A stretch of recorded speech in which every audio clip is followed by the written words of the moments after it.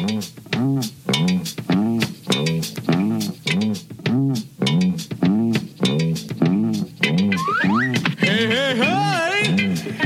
time for Dopey. And I'm gonna sing a song for you.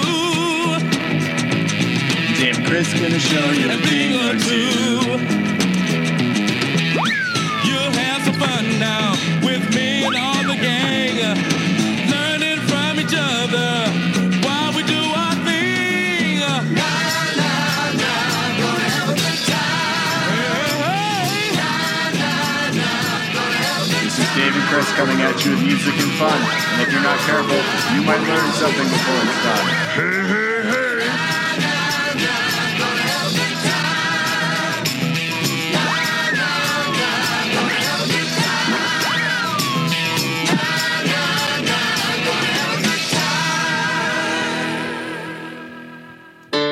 This Dopey podcast is coming in your ear with heroin and ketamine, sobriety and beer. Dave and that other guy, you know, the hot one everybody wants to fuck. Just thought I'd throw in a visual for the listeners. Now you know. Good luck. So pull up a chair, start the car. Let's get on the road, hey, let's go. The Dopey podcast is starting up. Welcome to the show. This episode of Dopey is brought to you by our friends at Aloe Recovery. Located in sunny Southern California in Malibu and Silver Lake, Aloe was created by our friend Bob Forrest and his friends Evan, Bob, and Jared. And Aloe was created as a place to treat addicts with compassion and connection rather than control. They have decades and decades and decades of combined experience in treating addiction and co-occurring mental health disorders, including severe mental illness. They make sure that when you detox comfortably off of heroin or benzos or alcohol or coke or whatever you're kicking. They make sure the detox is as comfortable as possible, which I think is critical. They have amenities you wouldn't believe: sound bath meditation, the super spiritual sweat lodge, surfing, you name it, they have it. If you're fucked and you need some place to go and you're willing to go to sunny Southern California, I strongly recommend going to Aloe. This episode of Dopey is also brought to you by our friends at CASL, which stands for Clean and Sober Love, the dating app for people who choose a clean and sober way of life. It was created by one addict helping another addict to date safely. So here's the reality. You got clean, you got sober, you got a new life, and now you're ready to date. So where are you supposed to look? Friend of the farmer? CASL is the solution. Dating in recovery is real and worth considering if you have your shit together. CASL is the platform where you can meet like-minded people all over the world. Install the app now on the App Store or Google Play Store. Oh, and by the way, it is completely fucking free, and Clean and Sober Love, CASL, is totally revamped with video chatting and all sorts of new bells and whistles if you are stuck alone in quarantine. Check out CASL now. This episode of Dopey is also brought to you by Pink Cloud. It is an app that will help you find over 245,000 anonymous 12-step programs worldwide, including over 20,000 online meetings. They also have great tools to track your sobriety, including a sobriety dashboard which shows your birthday or anniversary depending on which side of the country you live on. They track your sober and clean time, your meeting attendance from the past 7, 30, or 90 days, and what step you might be currently working on. They help you with your program. They customize a to-do list, inventory tracking, resentment tracking, and much, much more. They have custom prayers, phone lists, anything you ever could possibly need in terms of a 12-step program. Pink Cloud has it. It is available on the App Store and Google Play Store. Check it out right now. This episode of Dopey is also brought to you by listeners like you in the Dopey Nation. Through the power of the Dopey Patreon account. It's www.patreon.com/Dopey Podcast. And on Dopey Patreon this week, you will hear from old school Dopey family member DJ telling maybe the dopiest story I ever heard. So go to www.patreon.com/Dopey Podcast, kick down a few bucks, help keep Dopey as happy, joyous, and free as possible, and help me get out of the deli. If you want Dopey gear, check out the Dopey store at dopeypodcast.com. We have a partnership with a printing company out of Cincinnati called SRO Prints, and they are run entirely of recovering heroin addicts. They are making amazing Dopey gear. There are Good So Bad shirts. There are Dopey shirts. There are Big Bird shirts. You name it, it's there. There's hoodies. There's mugs. It's fucking awesome. Dopeypodcast.com. Get the gear. If you want the new Dopey Nation holographic stickers, just Venmo me at Dopey Podcast. I also have new Dopey Coin holographic stickers and all the old favorites. There's a lot of ads, a lot of information. Enough with the fucking ads. Here is the show. Life gets difficult with all the troubles we're facing, so no matter what happens, stay strong, Dopey Nation. Listen, I always say that I've been through worse, but there's been times in my life where that pain was a first. Yelling at the sky like God and my curse, like why am I alive? Why am I not under dirt? Old days amaze as I try to find a purpose, as I constantly investigate but only scratch the surface. I'm done taking, now it's time to be a servant. Striving to be perfect, it has always left me nervous.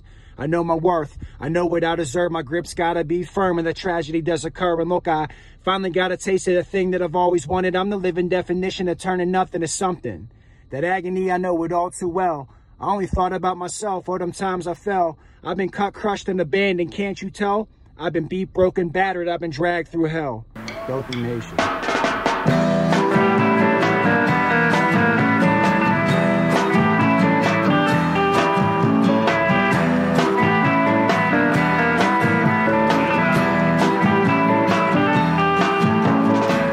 Hello and welcome to Dopey, the podcast on drugs, addiction, and dumb shit. And I'm Dave, and I'm with my good friend Ray. He's in the palm of my hand. Welcome back to the show, Ray. I'm in the palm of your hand. What does that mean? It means your voice is coming out of a speaker that's in the palm of my hand. Oh, nice. And you were like, you don't sound very energetic. And I was like, do you want me to smoke some crack? And then you're like, don't fuck up the show. Well, so, dude, good morning. Listen, Good morning, Dave. You don't need to reveal everything. Just, I mean, come on. You gotta let the audience want for stuff that they don't get. How are you feeling, Ray? What's the good word? You feeling energetic? I'm just told you. I drank 3 cups of tea out of the Dopey mug. I'm very energetic. Good. Raring to go. Excellent. So I want to talk. Last week was Dopey Day, and what a beautiful. It was a beautiful day. It made me feel so proud of the show, so proud of me, proud of myself, if you don't mind me saying so. Yeah. Proud of Chris, made me miss Chris, and it was just so cool to see the audience come together.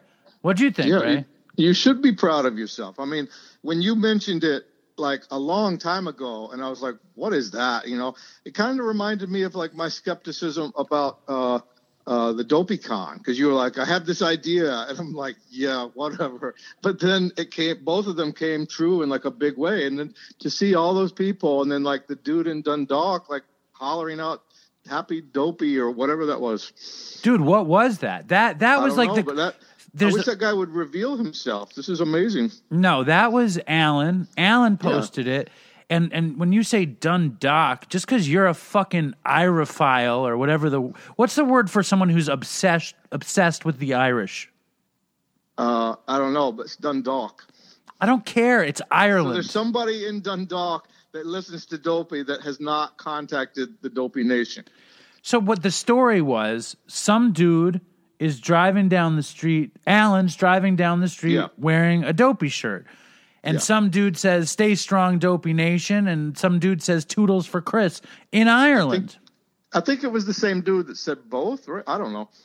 We don't know. But hey, hold on. This is the worst told story in the history of stories. I'm going to go to the Post. Hold on. Time out. Okay. I'm going to the Post. Well, while you're doing that, I thought Chris's parents were so great. The whole episode, and I guess I'm naturally skeptical because I thought, oh, you're going to interview Chris's parents and his sister. That's going to be like really boring and a downer. But it was great and it was uplifting. It was, and I think they were crippled when I got there. And at the end of the interview, I think it did something good for them. So I think that was, and I was crippled at the beginning too. And I think it was a cathartic moment. And obviously it sounded like you were about to cry at one point, or you did cry.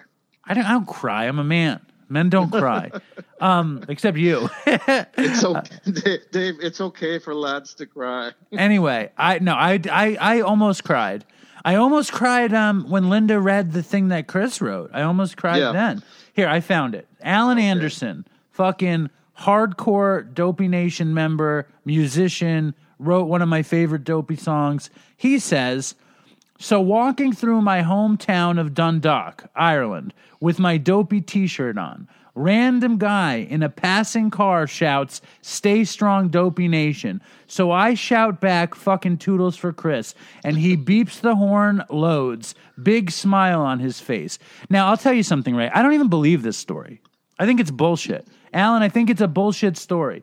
I've lived on this earth for many years. I've done Dopey for 5 years. This happens to everybody but me. No one has ever said, it's never happened. And it's my fucking show. I was in a huge meeting, an AA meeting. Oh, I'm not supposed to say that on the show. I was in a huge 12-step meeting, and I'm drinking from my Dopey mug, and I'm like, somebody's going to say Dopey, and like, of course nobody said it. Somebody's going to go, are you Ray from Dopey? And of course they didn't, because nobody listens to Dopey. You and I are the only people who have had this experience. And Chris probably. I remember, did Chris tell the story that No, it was Billy Baru, which is an old-time listener of ours named Randy, was on a plane, and he said he heard somebody say on the plane, I love it when Chris says toodles. And Chris was like, oh my God. And I think it's all bullshit. So Alan Anderson, is it bullshit? What's the story, man? Is it true? Tell me. Dopey Nation. What? If the person is listening, reveal yourself. Yes, please reveal yourself, Irish Dopey person. And Ray, your obsession with Ireland is making me crazy. I don't know why. I mean, I'm not obsessed. I just like it. I think you're obsessed with Ireland.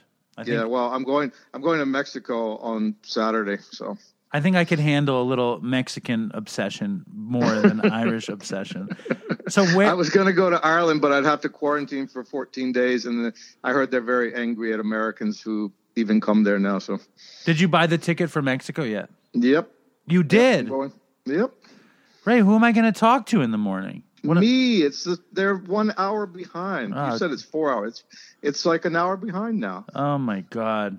Even on the west coast of Mexico, in like Sayulita or like Zipolete, it's an hour behind on the Pacific coast. What else caught you on Dopey Day? What else did you? What else made you feel special, or what did you think? What I liked was, I can't remember who it was. The guy that was doing the compilation pictures of like thousands and thousands or hundreds of people with the Dopey eyes. It kept getting larger. That's Dan Ali Sr. Dan Ali. That was cool. And seeing everybody, that do it, and it was in my Facebook feed. It was cool. How about Jamie Lee Curtis throwing it down? Jamie Lee Curtis, shout out. And I did it myself. I said I didn't want to do it, and I did it. And, luckily nobody wrote on my Facebook page, it's so great hearing you on the Dopey podcast and you saying all that personal stuff. So, like, my friends wouldn't even know I was on it. I'll be like, I love it when you cry on Dopey. I love it when you cry about that guy you're in love with. So how goes the obsession, Ray? We're many weeks out of you using, and you've been working your recovery like a fucking bird flying. So, like, why don't you update the Dopey Nation on where you're at? I had a little bit of, like, I looked at some old photos, and I had some, everything reminds me of him. I wrote down a list of everything that reminds me of him. And it's like, there's a stain on the rug, and like, I dyed that rug before. I fixed my whole house up. So everything in my house everything in my neighborhood, every weird little thing reminds me of him. And I don't know. I'll just have to deal with that. But what kind of stain? What kind of stain on your rug? Just like I spilled something on the rug, and like I remember before he came, I like put that rug in the bathtub and I dyed it blue and dried it, and now I'm gonna have to sort of do that. Just all those little things. I put some curtains up, and and that reminds me of him. Just I don't know, every crazy thing. But I've been doing this 4th step, and I didn't know how to do it. I did it before, but I didn't really do it. And this guy is like, you could say him like meticulous, or like I don't know. He's like your sponsor. Your sponsor. Yeah, my sponsor. We've been editing my trial 4th step, which is 5 things. We've been editing it and working on it, and this is just a test before I do the real thing. So he's taught me how to write it and it's like we've been doing this all week. Every day I read it to him, and then we edit it, and I'm understanding it, and I'm understanding the purpose of it and all that stuff.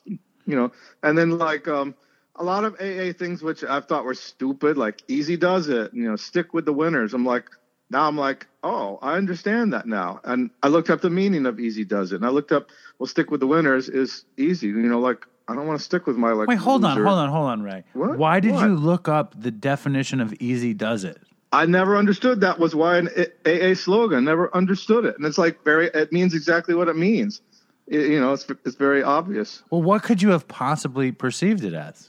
I don't know. I never, one day at a time. I never understood. I just, how a lot of people think that's like some old-fashioned corny stuff. I went to a meeting this morning in the rain on the beach, and I love the meetings in the rain because much fewer people go, and it's like like when you go someplace like during a snowstorm or something, and there are only a few people there. Yeah. And like it's like really intimate and cool and like sweet, and I love that feeling. And it was a cool meeting, and I don't know. It made me think though about like all the people that listen to the show that don't go to meetings, but they're doing so much better. And then like I just hate the idea that somebody can feel like they're not a part of this if they're not in 12-step. So anybody who's not in 12-step, just know you are a part of it if you want to be. And if your life is getting better, we support you. Well, if you're listening, then you're kind of in a meeting. It's a version of a meeting. Sort of, yeah. And I mean, the best thing about 12-step is the saying that love and tolerance is our code and compassion is our code. That's what we want. We want people to feel included and feel good. As much as I hate talking like that, I just don't want anyone to feel left out, because they're not doing X, Y, or Z. Yeah, I don't think that anybody listening would get that. I mean, it's like there's like you talk, I talk, and then the listeners talk. There's an email or a voicemail, and then the main person talks. That's kind of like a qualification, and then people talk again. It's kind of it's a lot longer than a meeting, but it's very similar. Right. And you don't have to put $1 in a hat. Well, no, but you should get on Patreon and throw some money down to the fucking. I mean, what am I doing out here? I'm fucking dying. I'm dying a slow death in my attic. I'm getting worried about this whole economic downturn situation. Like, I'm like getting worried. My business is slowing down. Well, like every restaurant, every movie theater in New York is going to go out of business. It's just, I don't know how that's going to work.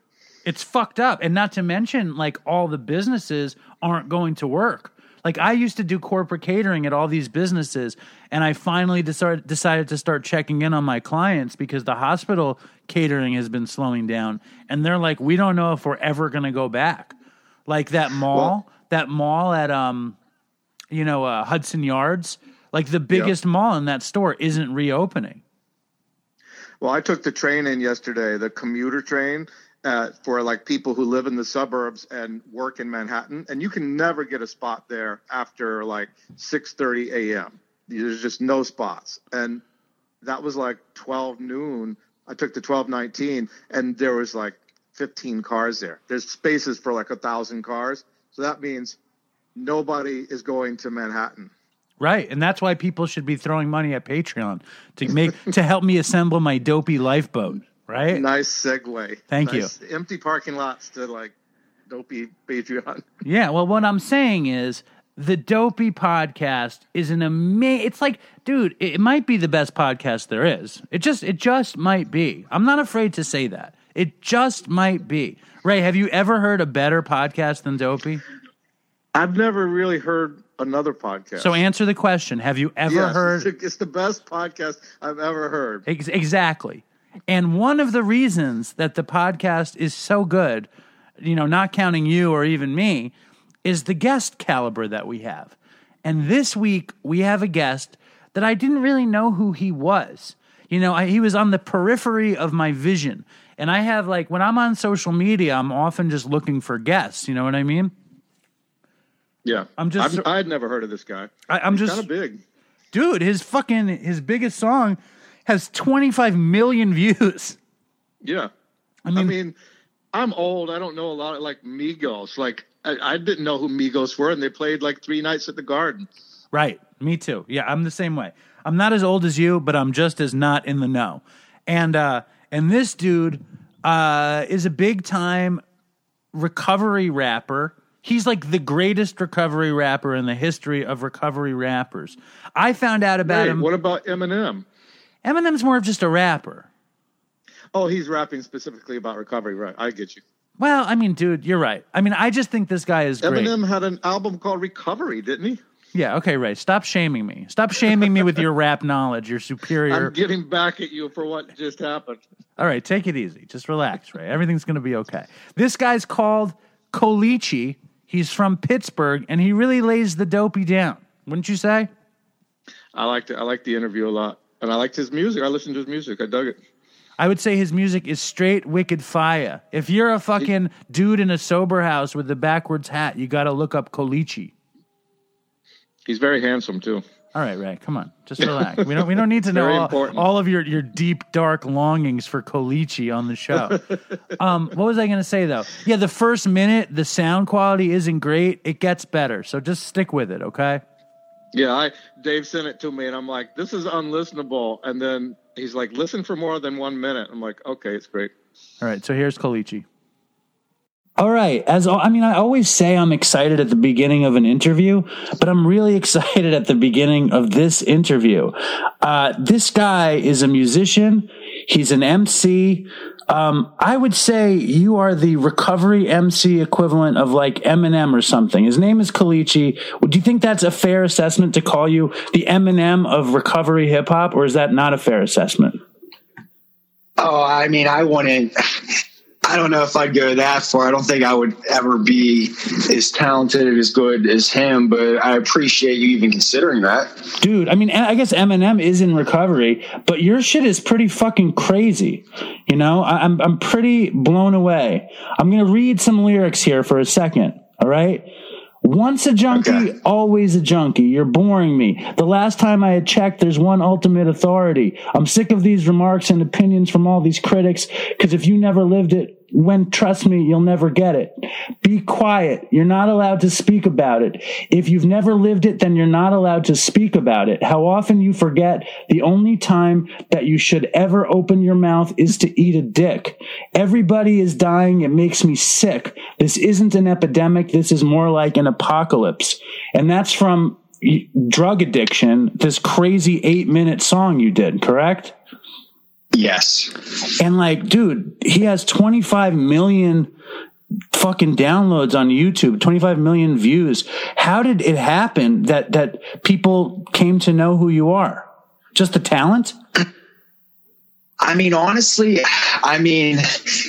it's like I did music for like probably 12 years before that song, and I did it consistently. Aside from like some of my relapses where I take a couple months off, I always did music, nonstop. And it's crazy because when I first started back in 2005, when MySpace was big, it was like no one was really discussing or talking the things I was, at least to me, I didn't really hear anybody talk about feelings or the feelings of, being inadequate or drug addiction, shoving needles in their veins, being afraid to talk to girls, having low self-esteem.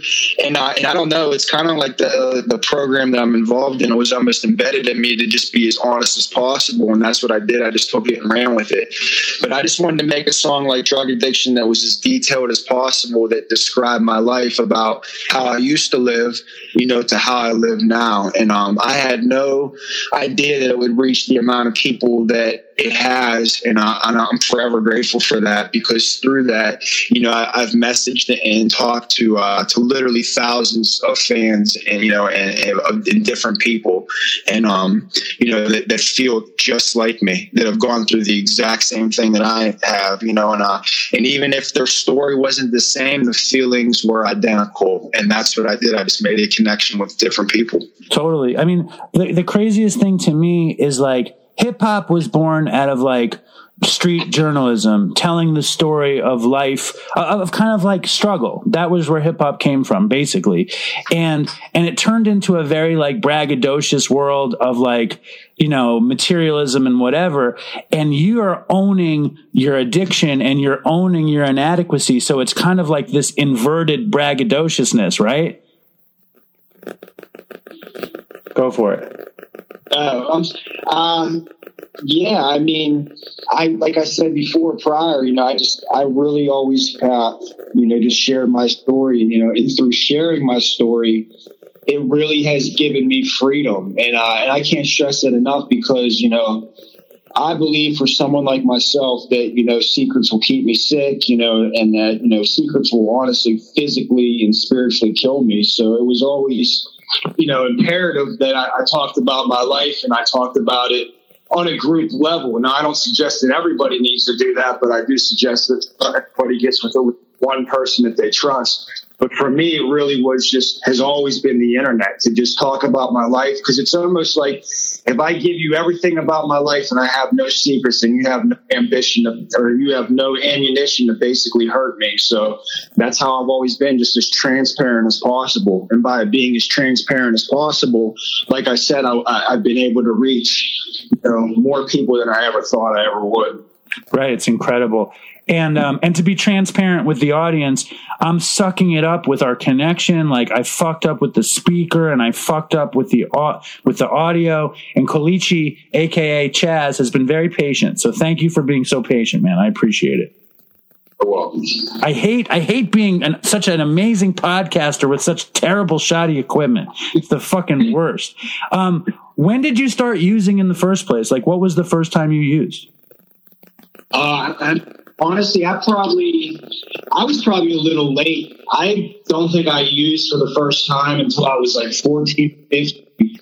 And it basically was just, probably the only time in my life I was ever peer pressured was the first time I used marijuana. And it was two neighbors of mine that were brothers, and we went in the woods and smoked. And honestly, I hated it. I hated how it made me feel. I hated the paranoia and the anxiety that came along with it. But that didn't stop me from doing it thousands of times more with that particular drug. So did you never learn to love weed? It was never your thing. I didn't. I hated weed. The only time I ever loved weed is when I was on ecstasy, Special K, and mushrooms. And whenever, yes. So if I was on like 6 or 7 good weed with like the antidote going. Here, I lost you for a second. Say that again. The only time I really liked weed is whenever I was on like 6 or 7 pills, and it was like it was really the substance to like keep my high going. So that's when I enjoyed weed. Right. And so you're 15 and you're peer pressured to smoke, and you're from outside of Pittsburgh, Pennsylvania, right? Correct. Yes. You've got a beautiful Pennsylvania accent, I have to say. Thank you. And it's good in the music, the Pittsburgh accent. It's always nice to hear a Pennsylvania accent. The water sound. Say water. Proof. There's a bunch of different words that we allegedly say fucked up. So here, tell me the words. Tell me the fucked up Pittsburgh words. I Googled or something, but just off the top of my head, I know that's a couple was roof and water. Well, those are probably the biggest ones, but yeah. I'll catch myself. I mean, even the word yins, really, people really don't know what that means, but it just basically means like you guys. Wait, what is that? Yens? Yins. Y-N. I mean, Y-I-N-Z, like yins. Like, what are yins doing? So that's like the Pennsylvania Pittsburgh version of y'all, or use fucking guys from Brooklyn. Yes. All right, cool. So when did it turn from like unsatisfied stoner to taking 10 E-pills and fucking Special K and all that shit? I mean, my progression with addiction, really was tremendously rapid, quick, fast, swept me off my feet. I mean, I guess you could say like in 9th and 10th grade, was fun. I would say by 10th grade, I was drinking 6 nights a week, heavily throughout the entire school year. I believe I'm going to say late 10th grade, early 11th grade, somewhere along then, I was already introduced to opiates, Percocets, like OC5s or whatever. But I guess around that time is when I really started getting into Oxycontin, and, that was my huge downfall because, I mean, there was a time in my life where drugs were pleasurable and drugs were a party. I had a lot of fun, but once, I became chemically dependent, it was no longer fun. It became a job, and that's when I literally started to see every bridge in my life get burned. And it was while I was still in high school. Right. So you wound up basically strung out on oxys when you were still a teenager. Yes. And so I pretty much, there was about 3 or 4 months left in the school year, my senior year. So this was 2001, where I was strung out on heroin and, not like real bad. And I'm not minimizing it, but I was leaving school every day at lunch because I was starting to get sick. So I would leave school and I would just ditch, study hall math class, because that's for my last 2 classes. And I would just go meet with friends that have already graduated or weren't in school. And we would go and we'd get high. And, it wasn't until, literally the first week of summer vacation where I just became a full blown out heroin addict that was committing crimes. Because up until that point, I don't want to say I had it, under control, but like, I was, somewhat, my life was somewhat manageable, but like my 2 weeks, like prior to graduating high school, I spent, my first 7 days in a psych ward and was able to, go 7 days without using and getting clean. But I was just still so young and I didn't want it then. So basically, as soon as I got out, I started using. Right. I think it's hysterical that you call yourself a late bloomer and you were strung out on heroin in high school. I mean, it's a pretty early start, right? I know, but I'm just saying today, it's just these kids are doing it younger and younger, and it's just such a shame because they're dying young. I mean, like the kids that are dying today, I mean, never had a chance, to even experience what, recovery is, because, the drugs today are just so much different than when they were in 2001, 2005. And it's a tragedy. And describe the first time you had an opiate in your system. Like, what was the experience? Do you remember it? I mean, yeah, for the most part, it really was like the missing piece of the puzzle that I had been looking for my entire life. Because like I said, I hated weed. I did like alcohol a lot, but I mean, opiates just gave me that absolute feeling of, euphoria, where I felt like for the first time in my life, maybe I do love myself. And, because I've always been shy, passive, timid. I've always had low self-esteem.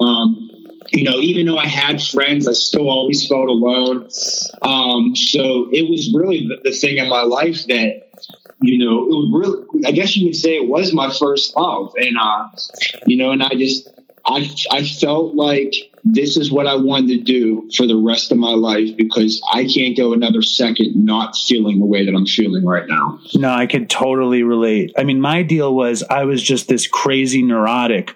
And the first time I put heroin into my, or maybe the second time I put heroin into my system, I finally felt like, you know how everybody would say, I just don't give a fuck. I just don't give a fuck. I always gave a fuck until I tried heroin, and I finally had that feeling that I cannot give a fuck. And I was like, I need to feel like this. You know what I mean? That was how it was for me. So I can totally relate to what you're saying. And like that's the worst feeling, I think, is when you know you kind of need to be on it forever. Right? Yeah.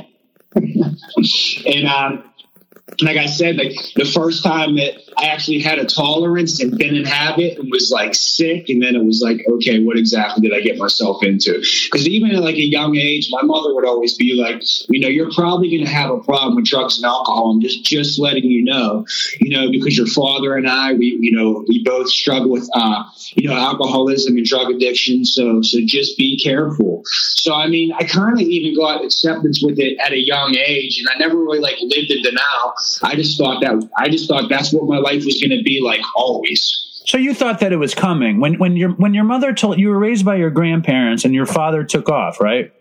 Yes. And he was an opiate addict also? Yes. Yeah, that's tough. I'm sorry. And I know your mom struggled also. So when she told you that, was she in active addiction? No, so she had 16 years clean while I was growing up. I didn't grow up in like this turbulent household or whatever. I mean, she busted her ass every day and went to work, to give me things that she's never had. Like I said, my grandparents, I spent a lot of time with them, and they raised me because they live right down the street. But no, I mean, at that time, I believe she was clean. But like when I was a senior in high school was when she kind of like relapsed, and we would just throw like huge parties at my house, and like my mom just wouldn't care. And I had the chief of police lived in my neighborhood, and he just was, super cool for the fact that like he would, not really be, not really come at my throat, I guess you could say.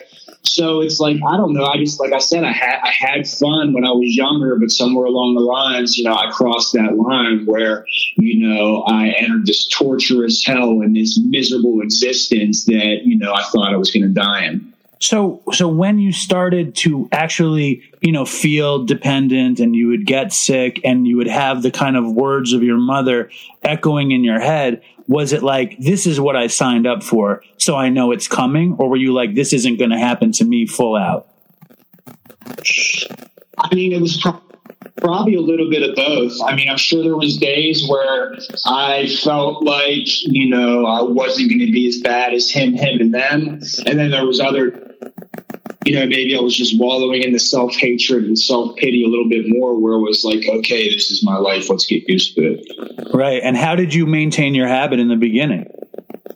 The very, very beginning, I worked different jobs, throughout high school. It would only be like a couple hour shifts after school or something. So I could like somewhat was able to do that. But like every drug addict and, the majority of alcoholics, there just becomes a time where I became just totally unemployable. And, after that, it was like, I'm hanging with these, friends and associates that are also criminals. And, so we just did whatever it took. And, I made a post the other night, I pretty much did whatever it took, aside, I never really mess with guns. So like anything that you could think of, that doesn't have to deal with guns. And we just really would just rob stores, and we would just steal stuff, and we would go sell it in like these 3 local bars that we knew. And we would just get money. We would do this day in and day out for month after month. And we would just go to these stores, and we would be so hot. So hot where we would walk in the door and we would already have 4 or 5 employees looking at us. So like we just didn't care, and we couldn't stop. And so one of us was constantly always in jail. We always had warrants for us. We always were running from the constables. My house was a shooting gallery where I lived with my mother. I always had people staying there. The constables would be there for either me or somebody that was staying there. Ambulances constantly from overdoses, whether it was me or somebody that was staying there. And this was just the life that I lived. And, quote unquote, to me was just normal. It was normal to live like this. It was normal to have,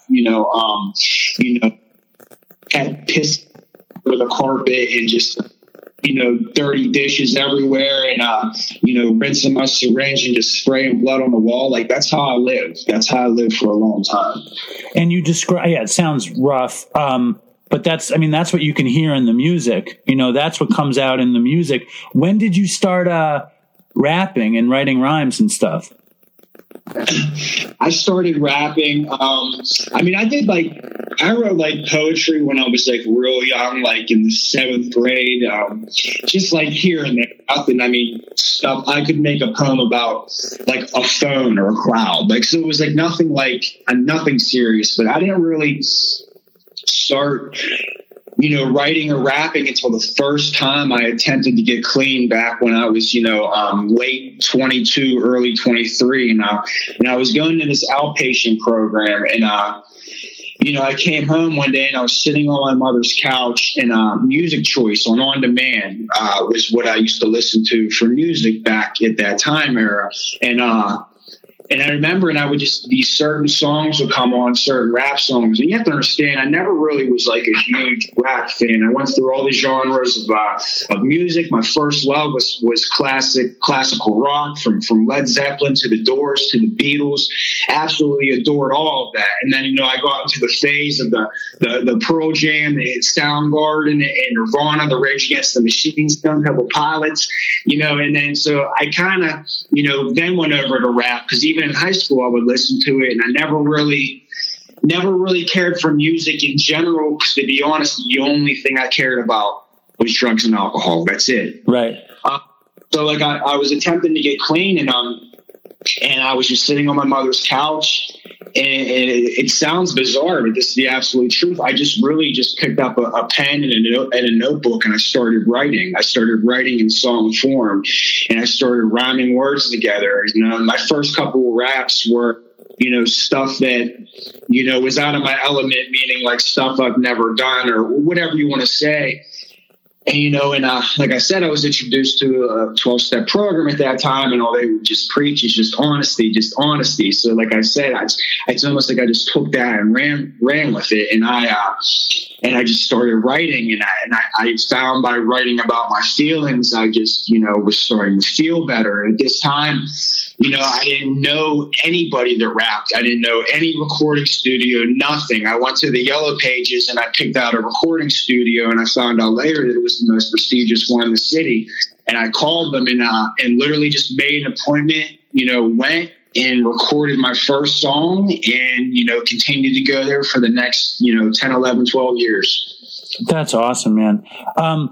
Now, before you got into outpatient and before you picked up the pad, what was the bottom? What made you realize that you needed to get better? Or what was the impetus to get clean the first time? I have so many different bottoms with so many different levels of pain. I can't even really pinpoint it because I got to a point where every single morning I wanted to die. And I also wrote about this the other night too. I wasn't the type of addict that woke up and then got sick 3-4 hours later. The second I opened my eyes, it was I want to die. I can't do this. I hate myself. Why am I shaking? I'm miserable. I'm throwing up bowel. I'm sick. I haven't eaten in days. I haven't brushed my teeth or showered in over a week. This is no way to live. So I hit many physical bottoms and many spiritual bottoms. And so I say that I was broken and beaten at such a young age, but when it came to actually putting the footwork in of getting and staying clean, I was always unwilling, and I was always unwilling to give myself a chance. I was reluctant. So I wanted to stop at a young age, but it just took me numerous attempts before something actually clicked in my head to hey, maybe you really should give this a solid endeavor since my life's on. So basically we talked a little bit over the last couple of days, and you told me that like you would have a little stretch of clean time and then you would relapse.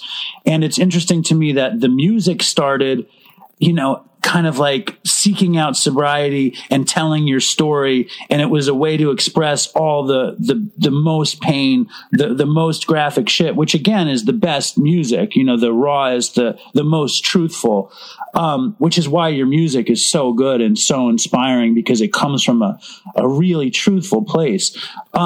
When you first relapsed after you had gotten some time, like what was that scenario about? Like, you know, cause I think that's something that people really, you know, like we all try, like I tried to get sober so many times and I would fuck it up over and over again because I just wasn't ready to stop using, you know what I mean? Like when you first, like relapsed off of clean time, what was the scenario?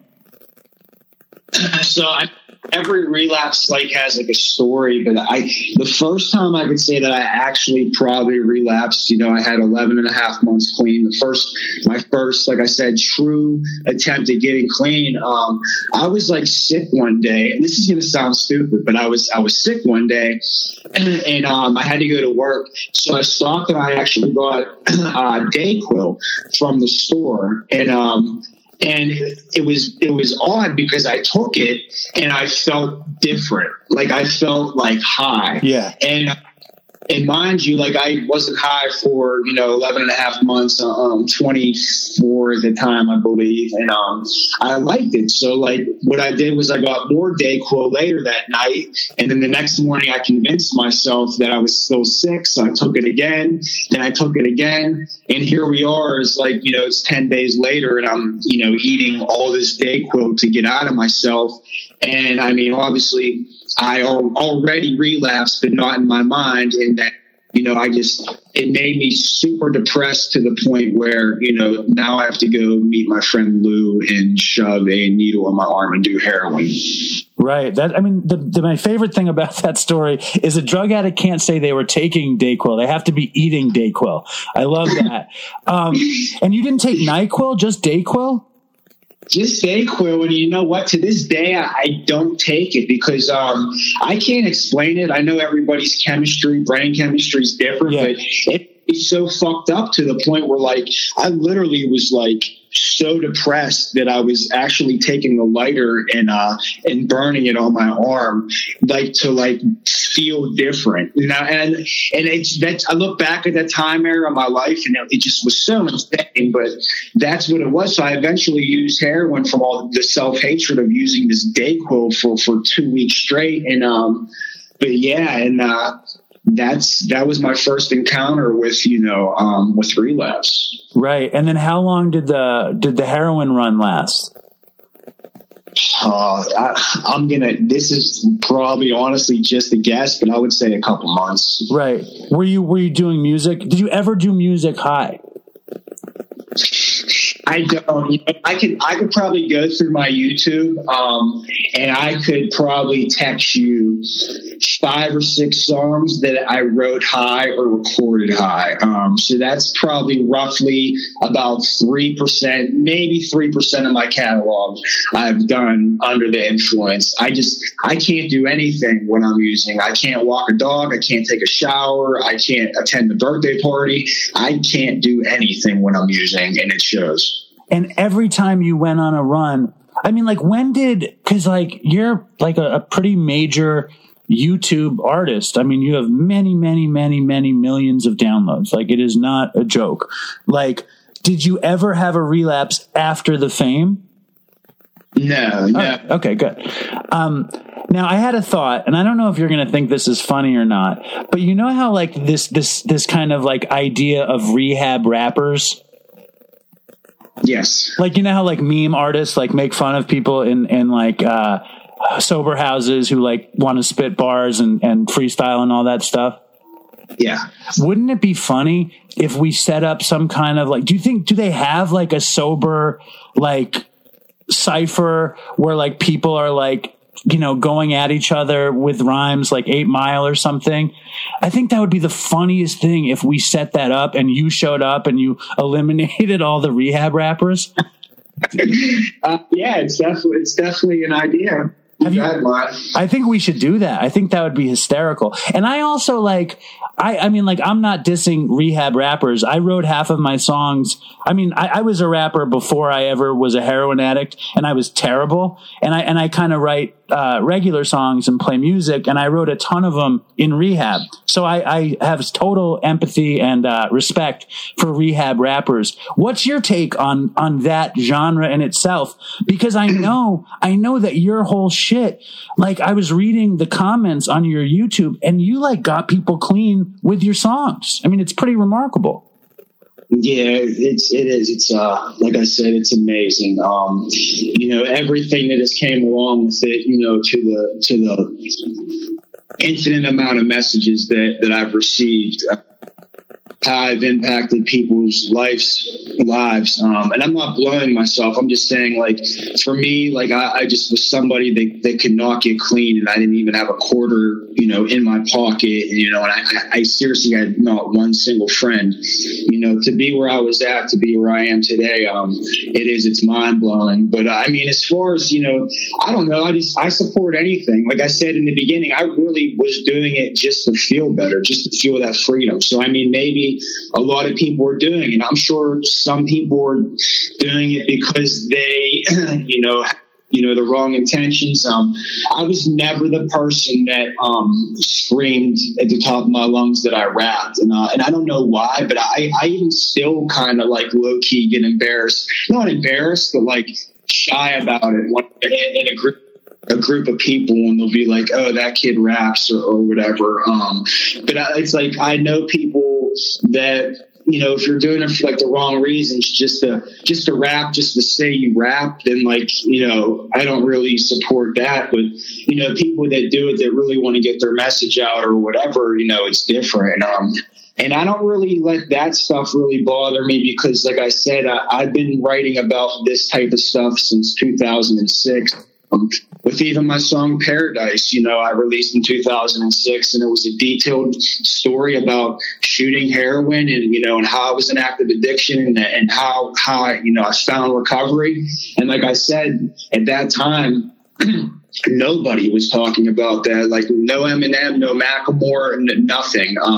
So like I never, it's not like I switched with the times. Like, this is me. This is what I've always talked about since day one. I've rapped about addiction and rapped about recovery.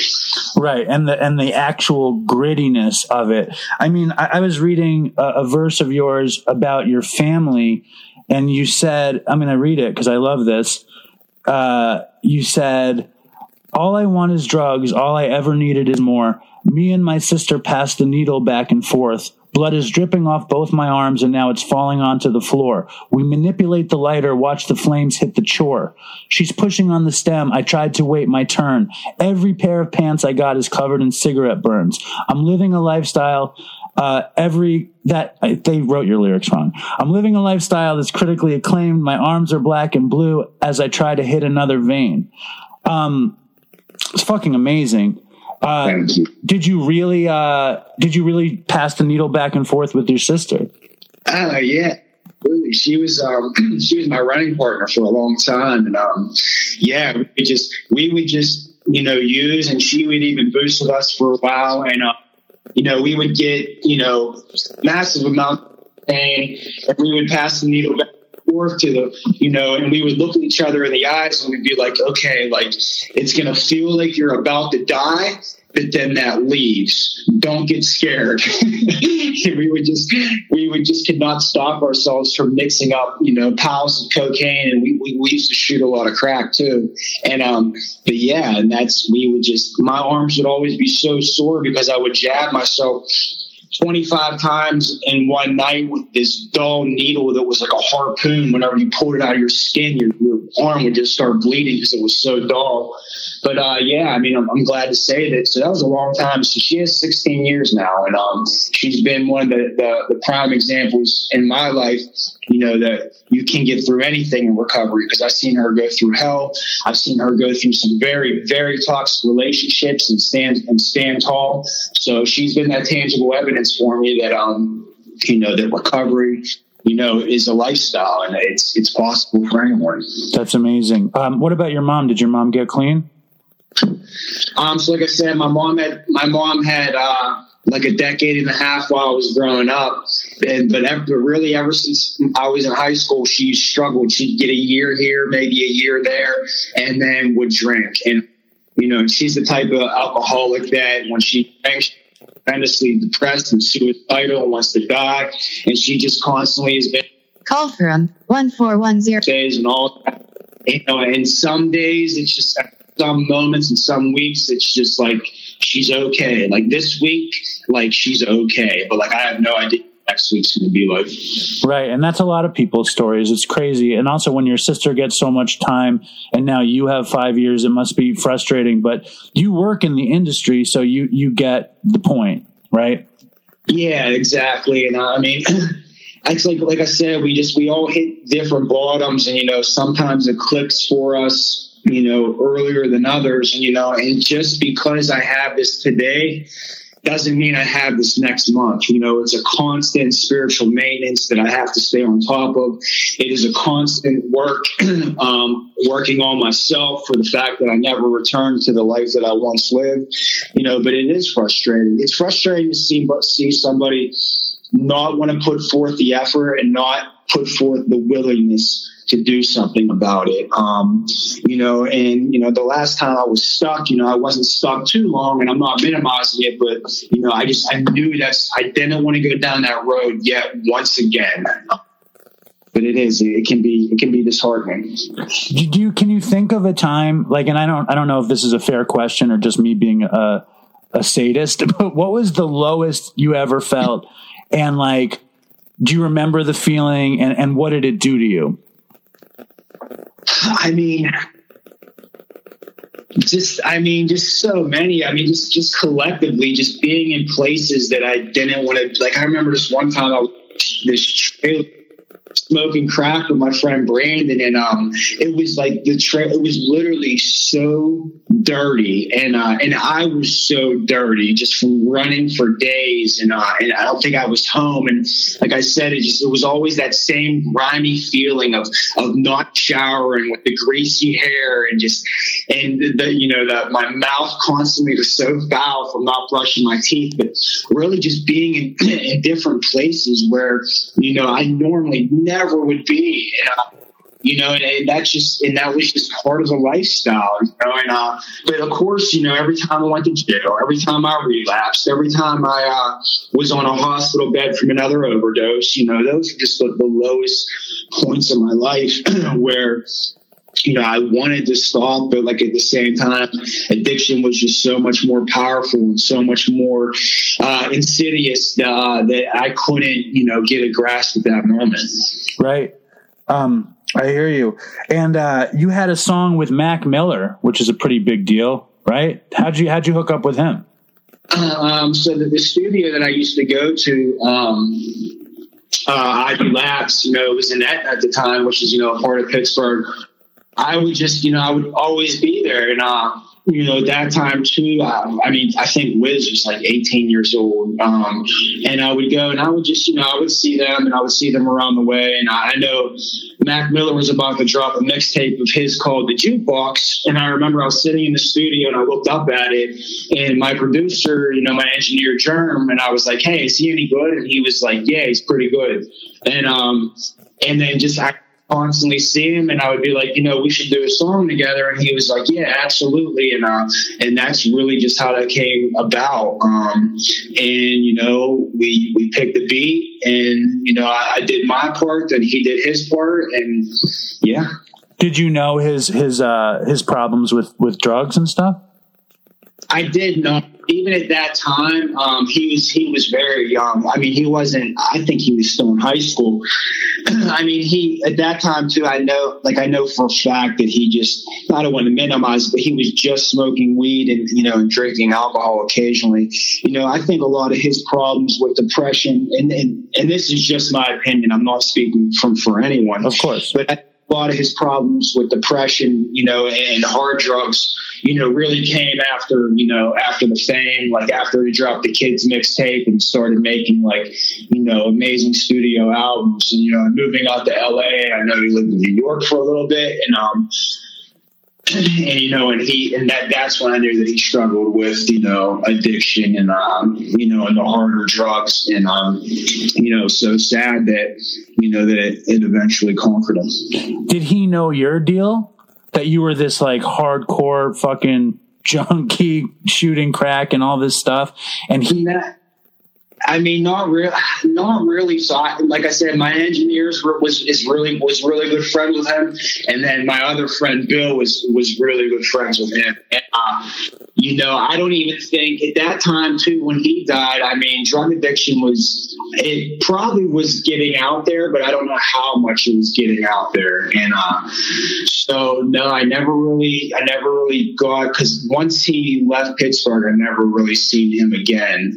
Same with Wiz, so no, I haven't really had any contact with him in a very long time. It's just interesting because that is your style, and it killed him. It's just a weird, ironic sort of twist. How did you get into working around recovery at all? Was it through the music that somebody was like, I want to recruit you to work with my clients, or did you seek it out yourself? Yeah, pretty much. I didn't even really know that like outreach or getting involved with a treatment center, or even doing, talking to people and directing them and guiding them towards, whatever local facility they have. I didn't even know there was a job. So yeah, I was approached by, who today is a good friend of mine. I don't know, I'm going to say 2 years ago. And he actually flew here basically just to meet me and talk with me.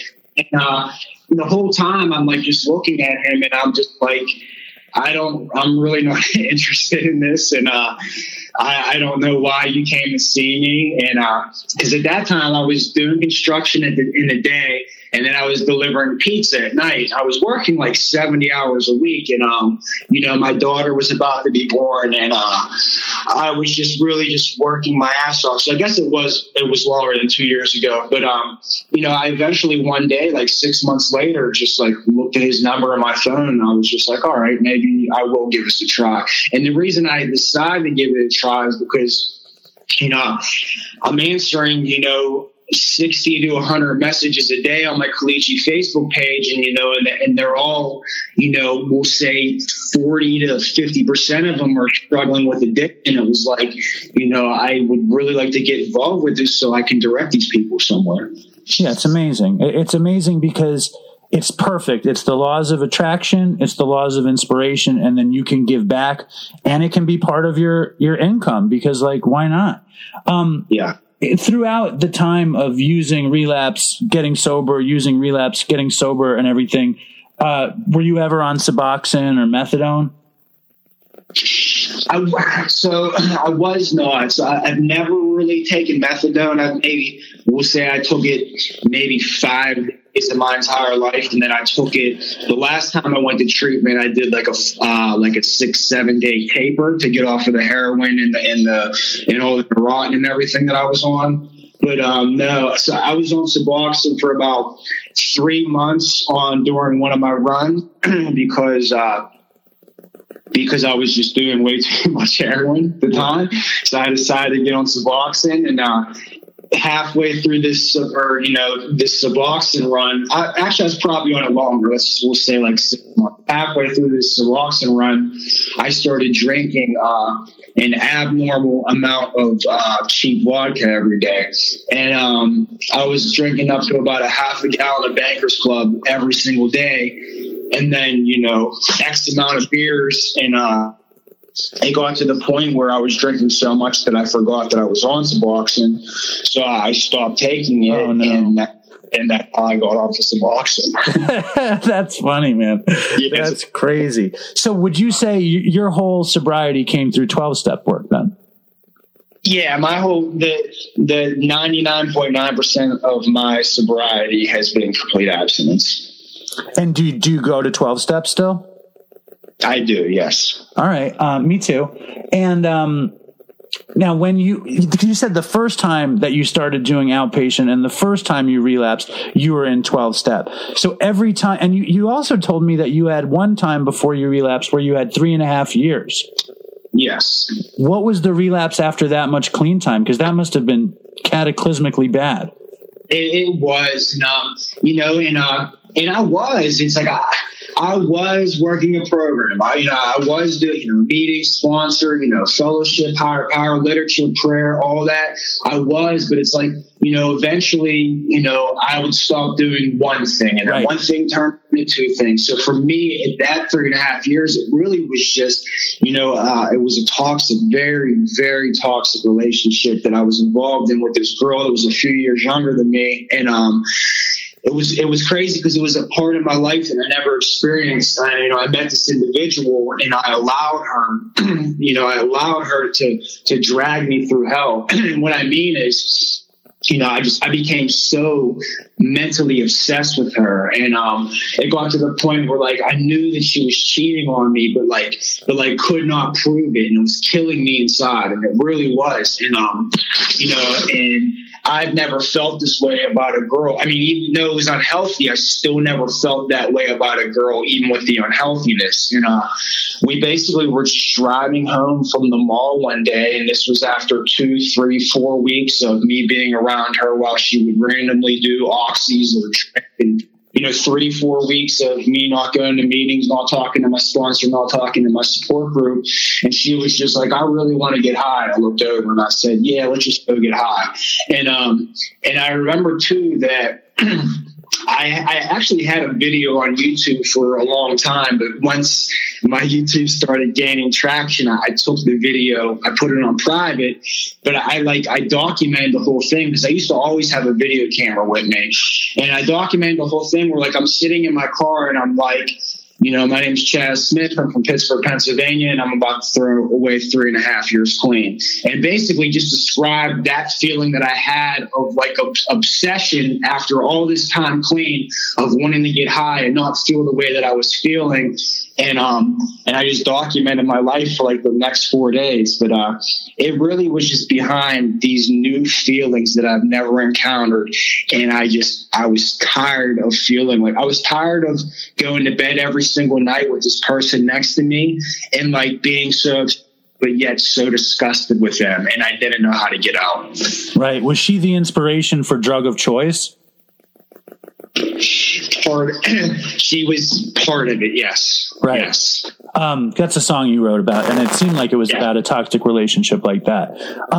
When you relapsed, aren't you impressed with my research? I am, thank you. It's awesome. Right on.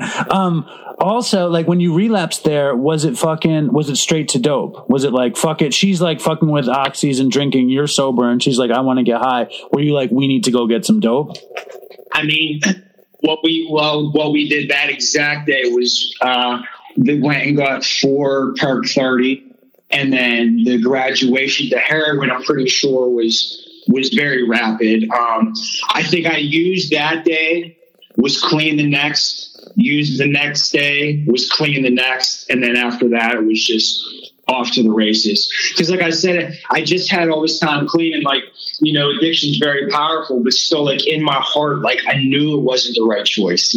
I knew it wasn't the way that I wanted to be living. But once I'm the type of addict that can't use nothing in moderation. So once I started, it was all bets were off. And, that's why I take my recovery so serious today, because truly under any and all circumstances, I refuse to pick up because I know exactly where it takes me. Right. I've had relapses where within 36 hours have lost everything, and just destroyed every relationship, because I would instantly just shoot up. My skin turns gray. I just become a horrible person. I instantly stop eating, and my life goes to the shitter. And that's who I am. Right. I mean, it's amazing the way you describe it too. It's just addiction and recovery is just like anything else. And when you take one thing away, everything starts to undo itself. It's like if your roof, a shingle comes off, the rest of the shingles are going to come off. It's the same thing. It's you need to be bound to the whole thing in order to really make it work efficiently. It's amazing, man. Also, like, when you use, you're just fucking done. You know what I mean? It's like I'm the same way. I got my family back together almost 5 years ago. I'm coming up on 5 years in August. I'm very excited about it. And I don't even consider putting anything into me because I know I'll lose everything the second I do. Maybe I'll have like a day where it's like, this is fun, but it won't be. I don't have any illusion that it could be fun. Do you have any temptation still that maybe you're missing out on some good time or something? I don't. So, I mean, I used to struggle with, like, we'll say, like, maybe New Year's and like 4th of July with like alcohol. Like I used to think about that. And, you know, I mean, what normal addict, you know, wouldn't like to drink here and there? I mean, it's an escape, you know, like I said, it was usually fun, but like, you know, them thoughts and them feelings I haven't felt in a long time, because I do know where it takes me instantly. And exactly how you were just talking, like my daughter, my best friend. I mean, she really is. I mean, she's the love of my life. Everything I do for her. And this might sound sad and this might sound harsh. If I was to use today, it would mean nothing to me. And I don't say that to like be cruel, but like that's how powerful my addiction has been in the past, where nothing else matters except for my own self-centeredness, my own selfish well-being of getting the next one. And if I have to harm you to get it, I will. And that's just the type of drug addict that I am. So like I said, like I stay clean for myself above anything, but like, you know, I have people in my life really count on me, and you know, and it's always been my job since my daughter was born to be the father to her that I never had. You know, to break that cycle, you know, to not have her grow up without a male father figure, you know. So there's a lot at stake for me, and you know, and I continue to grasp onto that to give me strength. That's amazing. My sponsor shares about that from time to time. He talks about how much he loves his family, but the second something goes inside him that alters his thinking, you know, a mood or mind altering drug, he'll like go through the whole thing. You know, he'll destroy his whole family. And, you know, it's fucked up. It's crazy. It's like science fiction. The whole thing is like science fiction. I have two more questions. All right. Mm-hmm. Okay. In one of your songs, you say your name and that you refuse to be anonymous, and you said your name here. Your name is Chaz. What's your last name? Smith? Chaz Smith. That's also the drummer for the Red Hot Chili Peppers name. Oh, no, he's Chad Smith, I think. Chad Smith, I believe. Yes. Yeah, I apologize.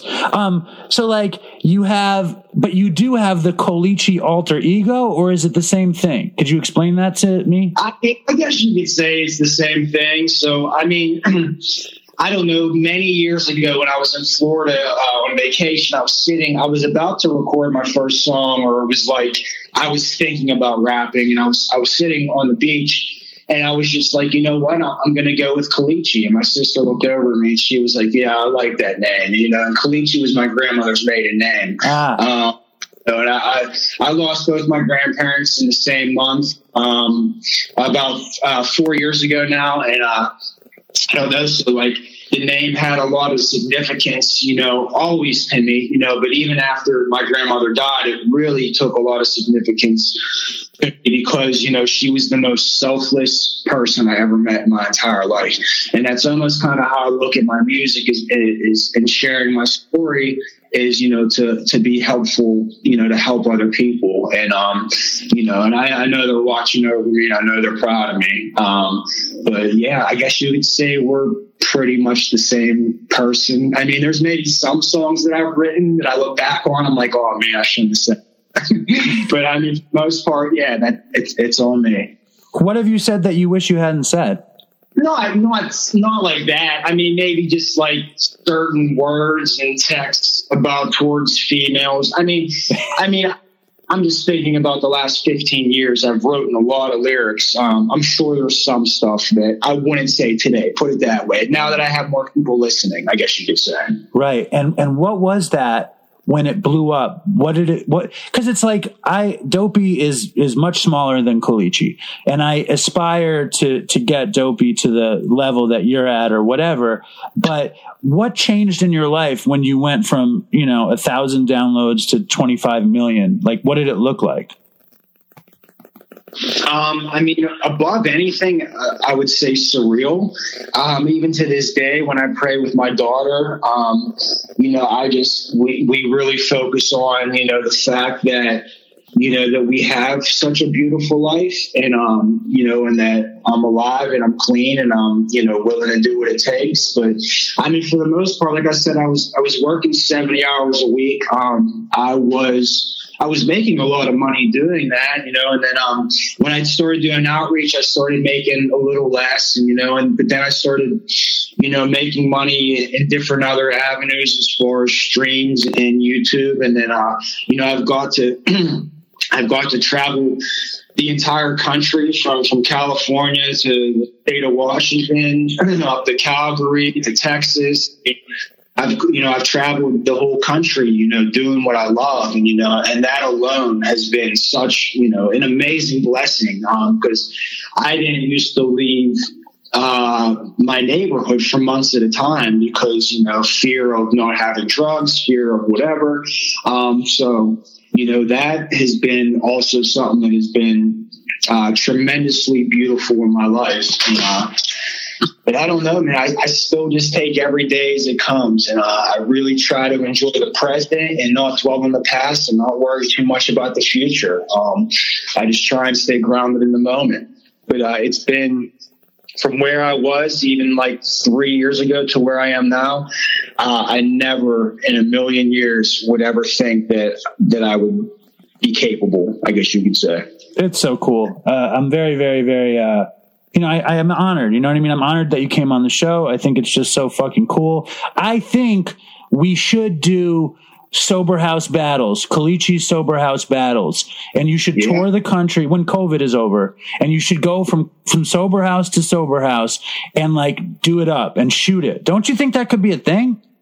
Yeah, I think we definitely could do that. All right, good. I'm glad you like the idea. Now, on the phone, I told you I was going to ask you for a good dopey story. A ridiculous story. And you said you would meditate and tell me a terrible war story. You got one for us? I mean, I have a couple. I mean, it's hard to determine which one's the worst. Even like the other day, I mean, like just so like literally every single day of my life, we were committing felonies or we were just something bad and, atrocious was happening. But yeah, I mean, I could tell you a couple real quick.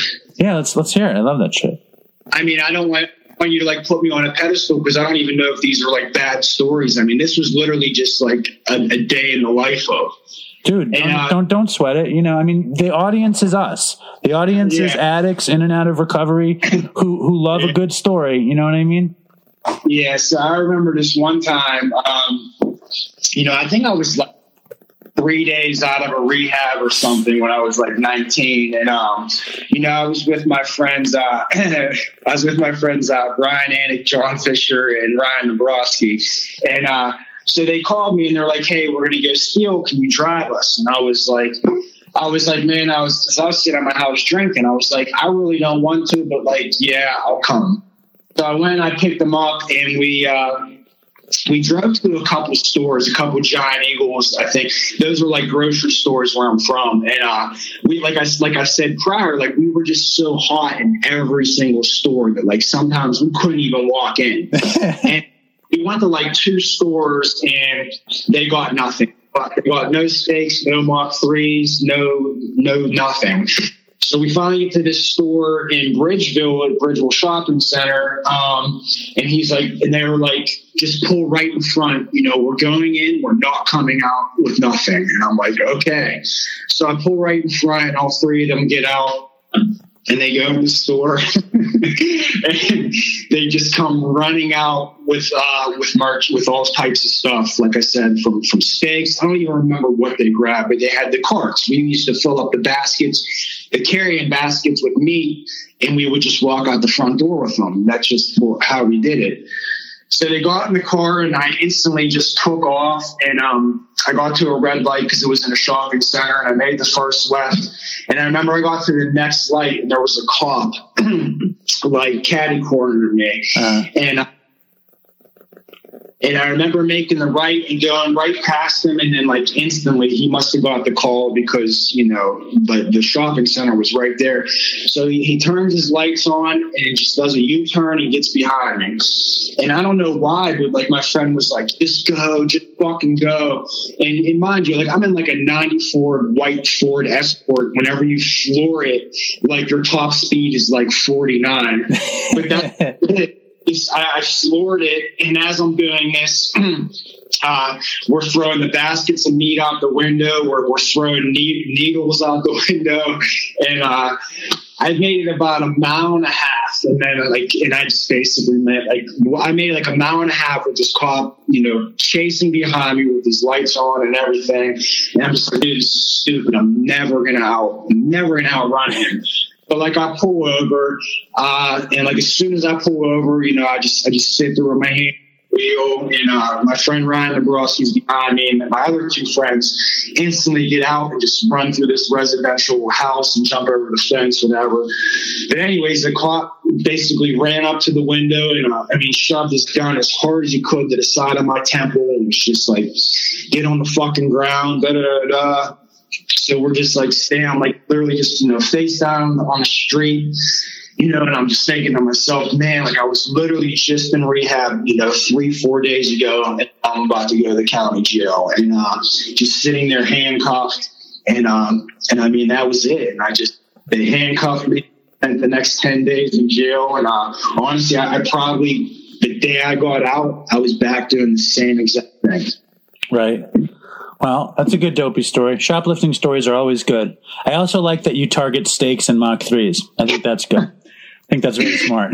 It was just very easy to get rid of all the time. Of course. Who doesn't want steaks and Mach 3s? I've been using the same fucking Mach 3 razor for like 5 years.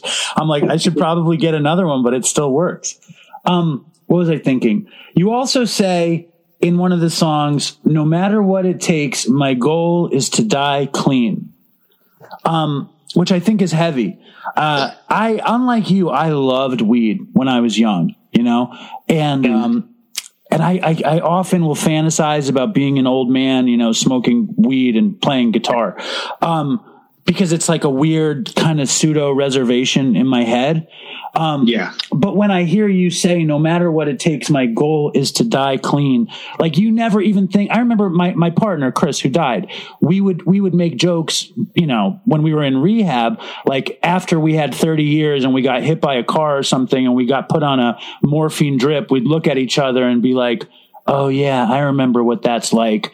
Like, do you ever have that kind of thought of like, you just wanting to have the feeling one more time again, or like, where does that sit in you? I mean, I'm sure every drug addict has that feeling from time to time. You know, if I live another 30 years and you know, get the privilege of being an old person, you know, then I'll deal with that. But, you know, for the most part, no, I really just try to stay grounded in spirituality. Like I said prior about like living in the moment. But, I mean, I don't really think there's anything bad about fantasizing about, you know, maybe one day using. I just know for myself, like, even I think about like the average person about how they're like, oh, he smokes crack on the weekends. Like I would be the type of addict, even if I was able to smoke crack just on the weekends, I know Monday, Tuesday, Wednesday, Thursday, and Friday that I would never be present in my mind. I would always be thinking about the weekend. I would never be able to enjoy my Tuesday because I'm thinking about my Saturday smoking crack. That's how strong the obsession is with me, that I would be so locked in, you know, so locked into the next time I was feeling that feeling. So when I just eliminate that, like, no, like, you know, I'm not even going to give myself a chance to even feel that way. It's like, now it's like I'm almost forced to deal with the here and now, you know, and today I chase things like I'll look forward to the next time I go on vacation, or the next time, you know, I, you know, have the opportunity to see somebody that I really love and care about. etc. You know? No, I totally hear you, and I feel like a dick to even throw this weird temptation out there like that. No, trust me, I get it. And I'm sure there's definitely been days where, I would love to sniff a line of OxyContin that was as long as I don't. But like I don't really think about that much, to be completely honest, because what's amazing too, even about the program that we're involved in, is that it really does teach us about like solutions, even the solutions to my thinking, because I still suffer with distorted thinking and I still have crazy thoughts. My first thought is usually always insane. Yes. They're just thoughts. They're literally just. It's all about my actions, and the actions that I do. I love that. I think that's brilliant. And I feel the same way. I know that if I smoked weed, I would be smoking weed constantly. And if I wasn't smoking weed, I would be thinking about smoking weed. And I know that as soon as I put weed in me, I'd be like, I really miss benzos too. And then I would start taking Xanax. And as soon as I start taking Xanax, it'd be like, what the fuck? I can do anything, which really means I can do nothing. So like your point is well taken. And I think that's why you are who you are. Because, and I'm not going to gas you up, because obviously you're just another addict like I am. And it's not good for any of us to get crazy gassed up, right? Yeah, and I want to say this too, because I believe that it's important. Anything that I've talked about as far as methadone, Suboxone, and even marijuana, like, if you're listening to this and you are on them, like, seriously, like, there are so many different pathways to recovery. Like, I'm really just sharing my experience, and my experience has always been that I have so many people that message me that are like, I'm clean, but I'm smoking weed every day, or I've been on methadone for 10 years. Like, listen, like, more power to you. Like, no, it's really whatever pathway you choose to get, to the ultimate goal. Hopefully that's your ultimate goal eventually, is to be completely abstinent and build a relationship with God. But like, I'm just saying, like, it took me a long time to get where I am today. So like, if you do smoke weed, or you use, if you're on medical assisted treatment, like stick with it. Like, you're not kicking in your neighbor's, shed to steal his lawnmower. You know what I mean? Like, totally. Your life has improved so much than it once was, just continue to do it. Well, the goal is to have the best life that you can have. The goal is to have as much enjoyment as you can have. Exactly. And to love, and to, experience receiving love, giving love, being helpful, being a good person. It's like, this day and age, there's so much terrible hate out there, and it's like, seems to be like worse by the day with COVID and with, it's just a crazy time where people like are seeming to like get into the hate all over the place. So I think your point is well taken. I was the same way. And I had a weird idea about medicated assisted treatment for a long time, because I was on methadone for a long time and I always used when I was on it. So I assume that would be everybody's experience. But what I've come to experience is, everybody's path is different. And I totally agree with what you just said. We created a kind of like little fake movement that like the Dopey Nation is aspiring to follow, which we call the alt recovery movement, which one of the listeners actually named.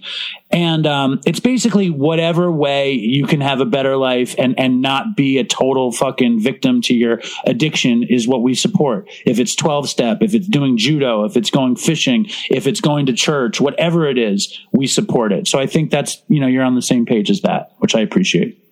Yeah, absolutely. I just always shared my experience with, being involved in a 12-step fellowship, because, myself and hundreds of my friends, that's all I've ever seen. It was you either, doing what you do for your recovery, or you were using. There was really like no like in between. So it's just always just been my experience, in Pittsburgh, Pennsylvania. Well, I appreciate it, man. Now I've got one more question. I know I've been lying and saying I have one more. Are you willing to do a quick Dopey verse that I can slap on the beginning of this show? I'm talking about a minute. Not now, not on the spot. You can give it to me later in the week, but are you willing? Absolutely. I'll come up with something. Cool. I'll come up something later tonight, and I'll send it to you. Awesome. And I'm going to play all of Drug Addiction at the end of the show because I think the audience is going to bug out if they haven't heard it, because it's so thorough, and it's an amazing work of art. It's an amazing poem. It's an amazing song. It's just everything I heard of yours, I was incredibly impressed with. And I just want to thank you for taking the time to come on the show, man. It means a lot to me. Thank you very much. I truly appreciate you having me on. All right. Mr. Colicchie, thanks, man. And maybe we'll do it again. Maybe I'll bother you again sometime. Absolutely. All right, man. Chaz, you're the man. I appreciate it. All right, bye. Bye. So I thought that dude, he's one of my favorite people that I got to talk to about this stuff because he's fucking in it, you know? Yeah. How did you meet him? Well, I mean, I like I was saying, I saw him on social media. I saw that he was friends with the guy who does the dank recovery memes, who I'm friends with. His name is Tim. And then a Dopey Nation person reached out to him and said, you should come on Dopey. And Colicchie was like, oh, is that your podcast? And I think it was a woman, and she said no. And then I saw all that, and I was like, fuck it. So I wrote him. And I hadn't listened to his music, you know. And I even lied to him, and I talked to him on the phone, and I had told him I had listened to the music because I just assumed it was good, and I hadn't until the day that I did the interview, and I was just blown away at how good he was. Yeah, I wonder if he makes a living from that. I kind of think he probably has a job. Well, he has. This is what he does. He makes a living because, I mean, YouTube pays you at a certain point for streams, and he gets, over he has 25 million streams on Drug Addiction. You get like around 1,000 for every million. Right. So, I mean, that's 25 grand right there. And that's just one of his songs. And he also does outreach for a treatment center, and he also tours and performs.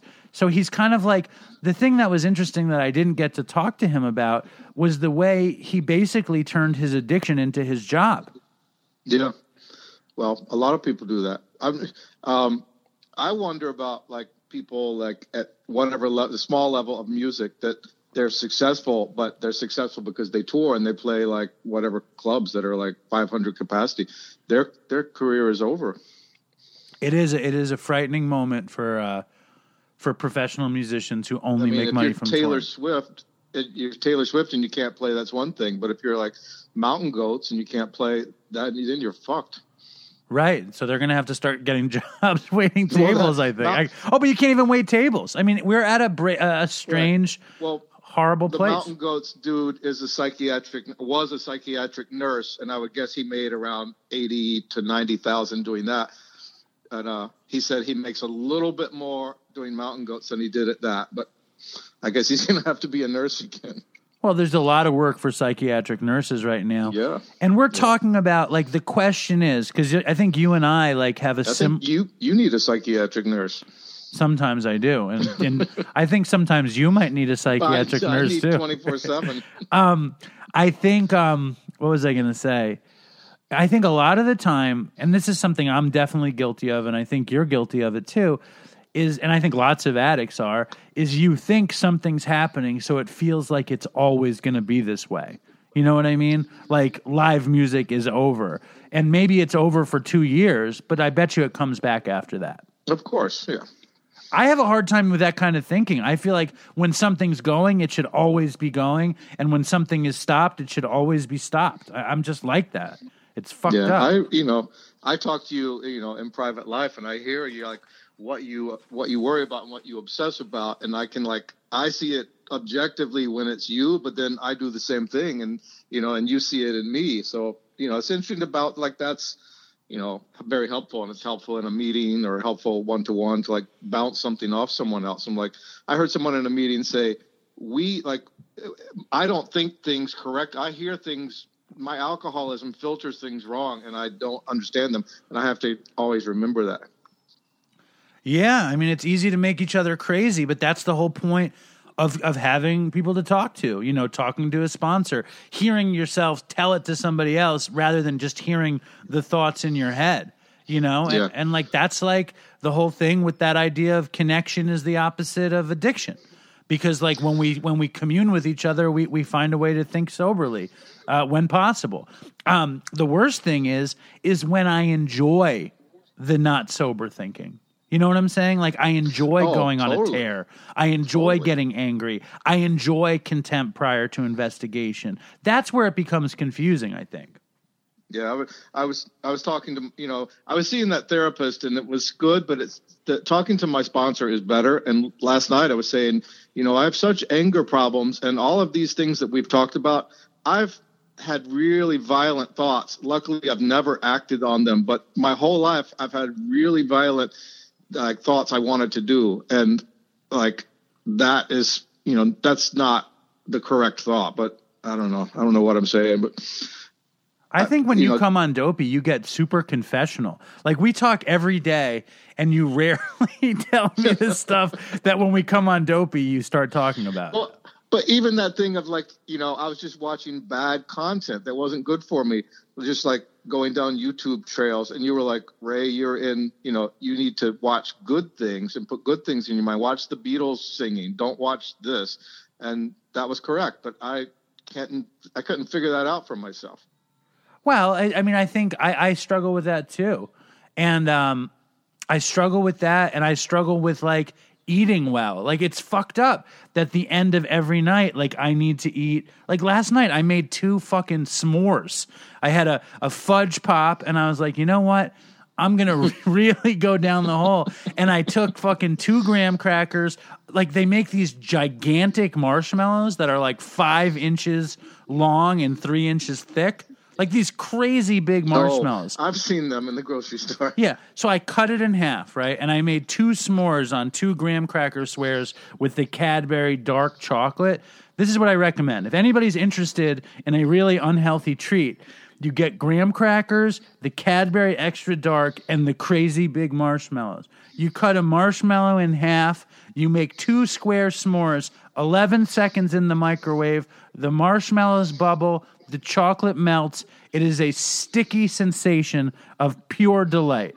But then I felt guilty, You feel guilty about food a lot. I don't. Well, I don't eat quite like you do, but dude, you have fucking forbidden chocolate for breakfast, and you said you were going on keto publicly. I don't know what. Why are you shaming me?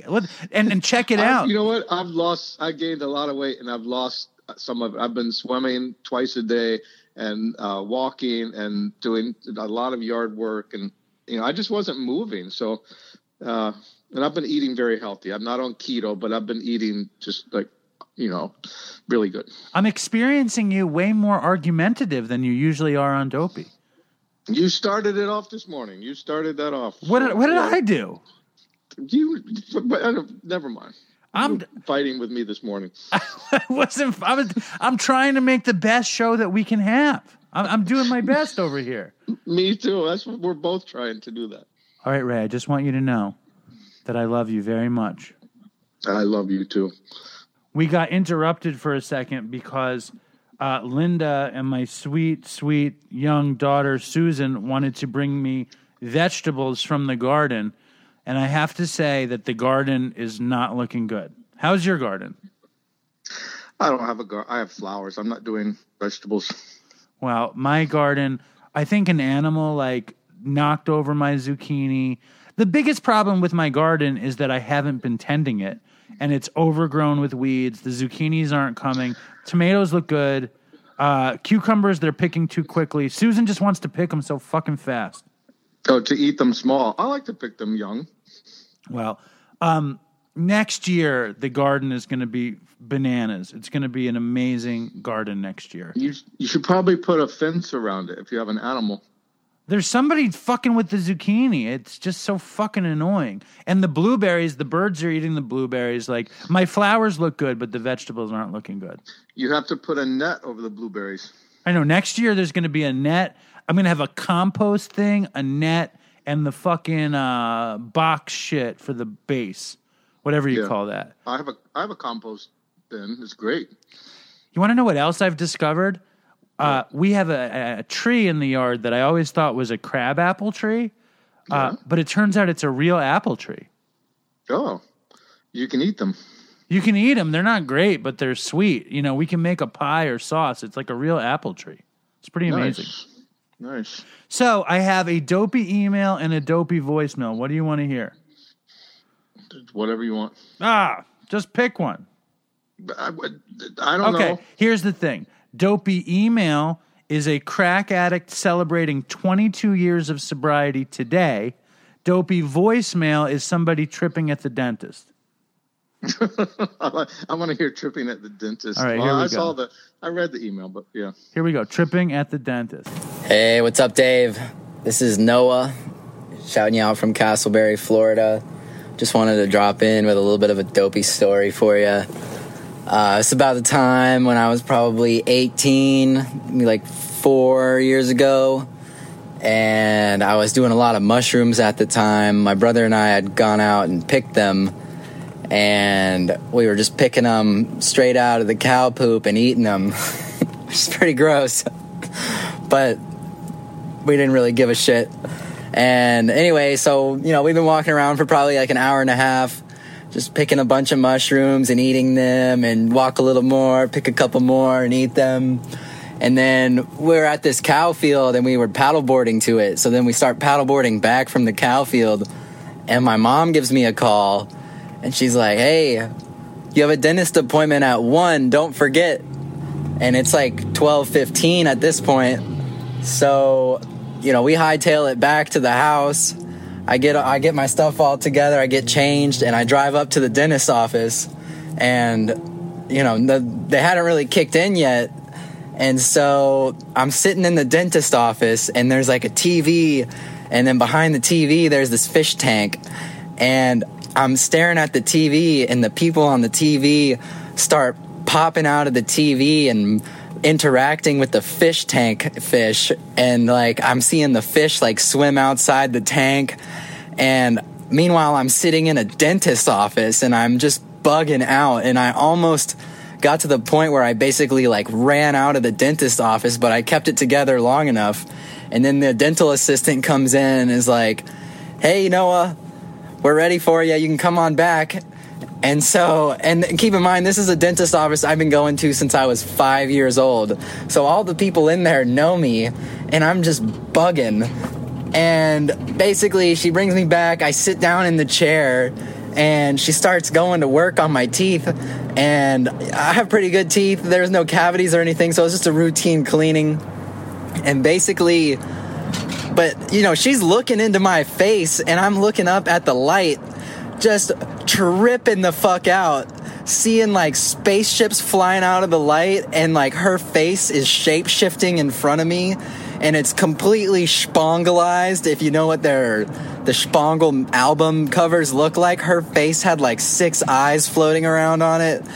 And like, you know, she's touching all the spots in my mouth with her metal scrapers, and I'm just like extremely uncomfortable. So I spend the majority of the dentist cleaning with my eyes closed, and she's trying to talk to me, which is just a whole nother thing, because how the fuck do you talk to people when they got their hands in your mouth? Not to mention I'm tripping out on a bunch of mushrooms. And like, I basically had my eyes closed while she was cleaning my teeth the whole time, and in my mind, I created like a topographic map of what my mouth looked like from my mouth's perspective. Like I was seeing through my teeth and through my gums and my lips. And anyway, and then she puts this like mask thing over my face, and she does this sandblaster shit on my teeth to like really clean them deeply. And I don't know, man. It was tripping me out, and it took all of my wits to keep it together and not run out of this office. And like this lady who's been cleaning my teeth since I was probably 5 or 6 years old is like looking into my face, and I know that my pupils are just blasted. And like, so she finishes up and she's like, all right, you're good to go. And I'm like, okay, thank you. And I gather myself and I walk out of the dentist's office, and the receptionist is trying to, reschedule another appointment. And I'm like, I'll call you later. Like, I'll just call you later and make another appointment. And I go and sit in my car, and I have my friend Kenny come and pick me up. And, he comes and picks me up, and I tell him that I'm on mushrooms and I just got my teeth cleaned and I can't drive. And so he picks me up. We go to Kangaroo Express, and we try to buy some Polar Pops, and they're like 69 cents. And I'm sitting there trying to buy a Polar Pop, but money is not making sense to me. And the only bill I have in my pocket is a $20 bill, and I'm trying to buy a 69-cent Polar Pop. So this lady so I give her the $20 bill, and she gives me all my change back, and it's like all these tens and ones and a bunch of quarters and nickels and stuff.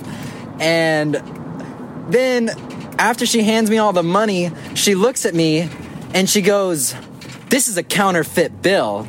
And I'm like, "Oh, well, what do I do?" And I'm like trying to give her back the money, and like I think like I'll just take the counterfeit bill back and I'll return my Polar Pop. And she's like, "Nuh-uh, I can't take that money back. I already gave it to you."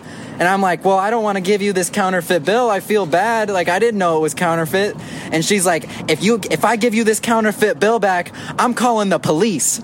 And I'm like, I just want my Polar Pop. Like, I don't know. It's for 69 cents. Like, so she starts haggling with me, and like, I'm like, seriously, like, I'll just give you the money for the Polar Pop, and like, I'll leave, and then like, whatever. And like, she starts freaking me out. So I just drop all the money on the counter, and I just walk out with the Polar Pop.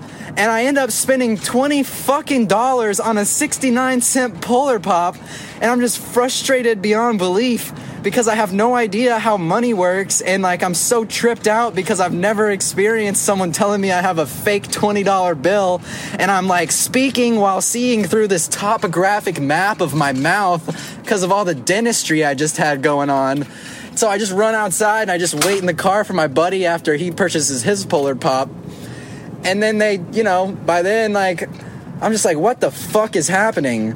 So they take me home, and like, I just end up hanging out for the rest of the day until I like am a functional human being again, and eventually go and get my car and finish up my Polar Pop, and that's about the end of it. Anyway, Dave, that's my little dopey story for you. Don't recommend going to the dentist on mushrooms. It doesn't really take a genius to figure that one out. But hope you're doing well, man. Fucking toodles for Chris. Bye-bye. So what do you think about tripping at the dentist?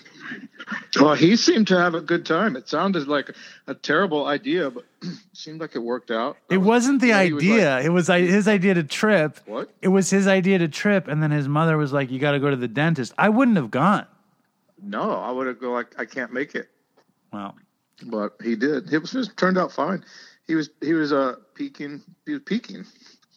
I love just his enthusiasm. His That enthusiasm. was like, what do they call it? A heroic dose. He took a heroic dose.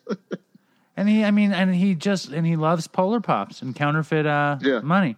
And I think at first I didn't know what kangaroo was, and then I remembered I wrote a song. I put kangaroo in a song. It's like a 7-Eleven.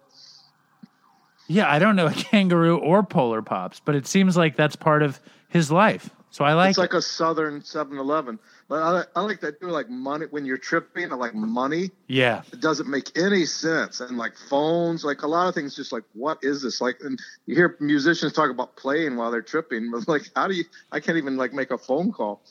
Do you remember the last time you tripped? Yeah, exactly. I totally remember. Oh, yeah, but you tripped in Ireland, right? 2 years ago. Well, I did MDMA in Ireland, but I tripping. I don't consider that tripping. But you know what? The other day, years ago, I thought I would do a clinical trial where they test drugs on you. This is like the recession of 2008, and you get paid like $5,000, $6,000 to like go live in a hospital for 2 weeks, and they test a drug on you. But they wouldn't let me in because I'm vegetarian. But then recently, I looked up one too, to have MDMA clinical trials for like alcoholics testing MDMA on you to see if it helps you. Like, I really just want to trip MDMA, but I'm like, I'm going to, I was telling myself I'm doing it as an alcoholic, but I'm ineligible because I'm too old. It cuts off at 55. It's like 25 to 55. I'm like, fuck. But then I saw another one that was psilocybin mushrooms on alcoholism, and that I was eligible for. And then I'm like, what the fuck am I doing? I'm like going to go to a hospital and take shrooms. Wow. I mean, like, I didn't tell my sponsor about. Yeah, I used to eat them off of the cow poop in the pastures. It was fun. Where did you see these trials? I looked them up online. And they're in Manhattan? They're in Manhattan, yeah. That's crazy. They're all over the country, and you sign up and you go take MDMA and you work it out. The truth is, like, I would feel exactly the same way. Like, if I saw there was an MDMA trial, for alcoholics, my first thought is I want to do that trial. You know? It's completely okay for me. It's not a slip. Well, it's also, it would be a total slip in the name of science and research. But I mean, like, once I thought it through, I wouldn't do it. But I mean, I don't remember the last time I tripped. Like, I don't remember at all.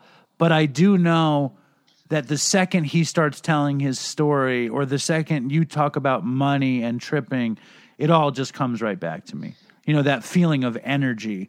Like, I remember we used to trip and then go, our band would go rehearse, you know, at different studios in New York, and like you'd be in the elevator tripping out, going up to the rehearsal, and that crazy energy that you feel, you know, like it's just so, I miss it, but it's also like just youth. You know what I mean? It's like, I miss it like I miss being young, you know? Yeah. Well, I think I was 27, 28, and I took it up at Columbia University, and we walked from Columbia to Times Square and then down to World Trade Center, and like tripped out at that Earth thing. And then we came back here to my apartment, took some more, and then we walked to Brooklyn, and we sat in the park. That's in the song too, of like, I watched that giant clock at Union Square, and like, we took 2 full doses, which I've never done. Like, we were coming down like 12 hours later, and we took more, and we went back up. That's the last time I tripped. When you were 28 years old? I was, like late 20s. I remember it. Now, something recently happened with you and Facebook, and I find social media to be like, you know, it's a necessary, I don't know if it's a necessary evil. Sometimes it isn't evil, but it's like this, it's such a easy way to get spun out. You want to tell the story? Oh man. Oh, it was like, you know, and it was so bad. And like, I said, I'm done with Facebook, but then I posted that thing about Tony with, you know, that pod. I guess I have listened to another podcast, but I talked to my sponsor, and he's like, here's what we're going to do.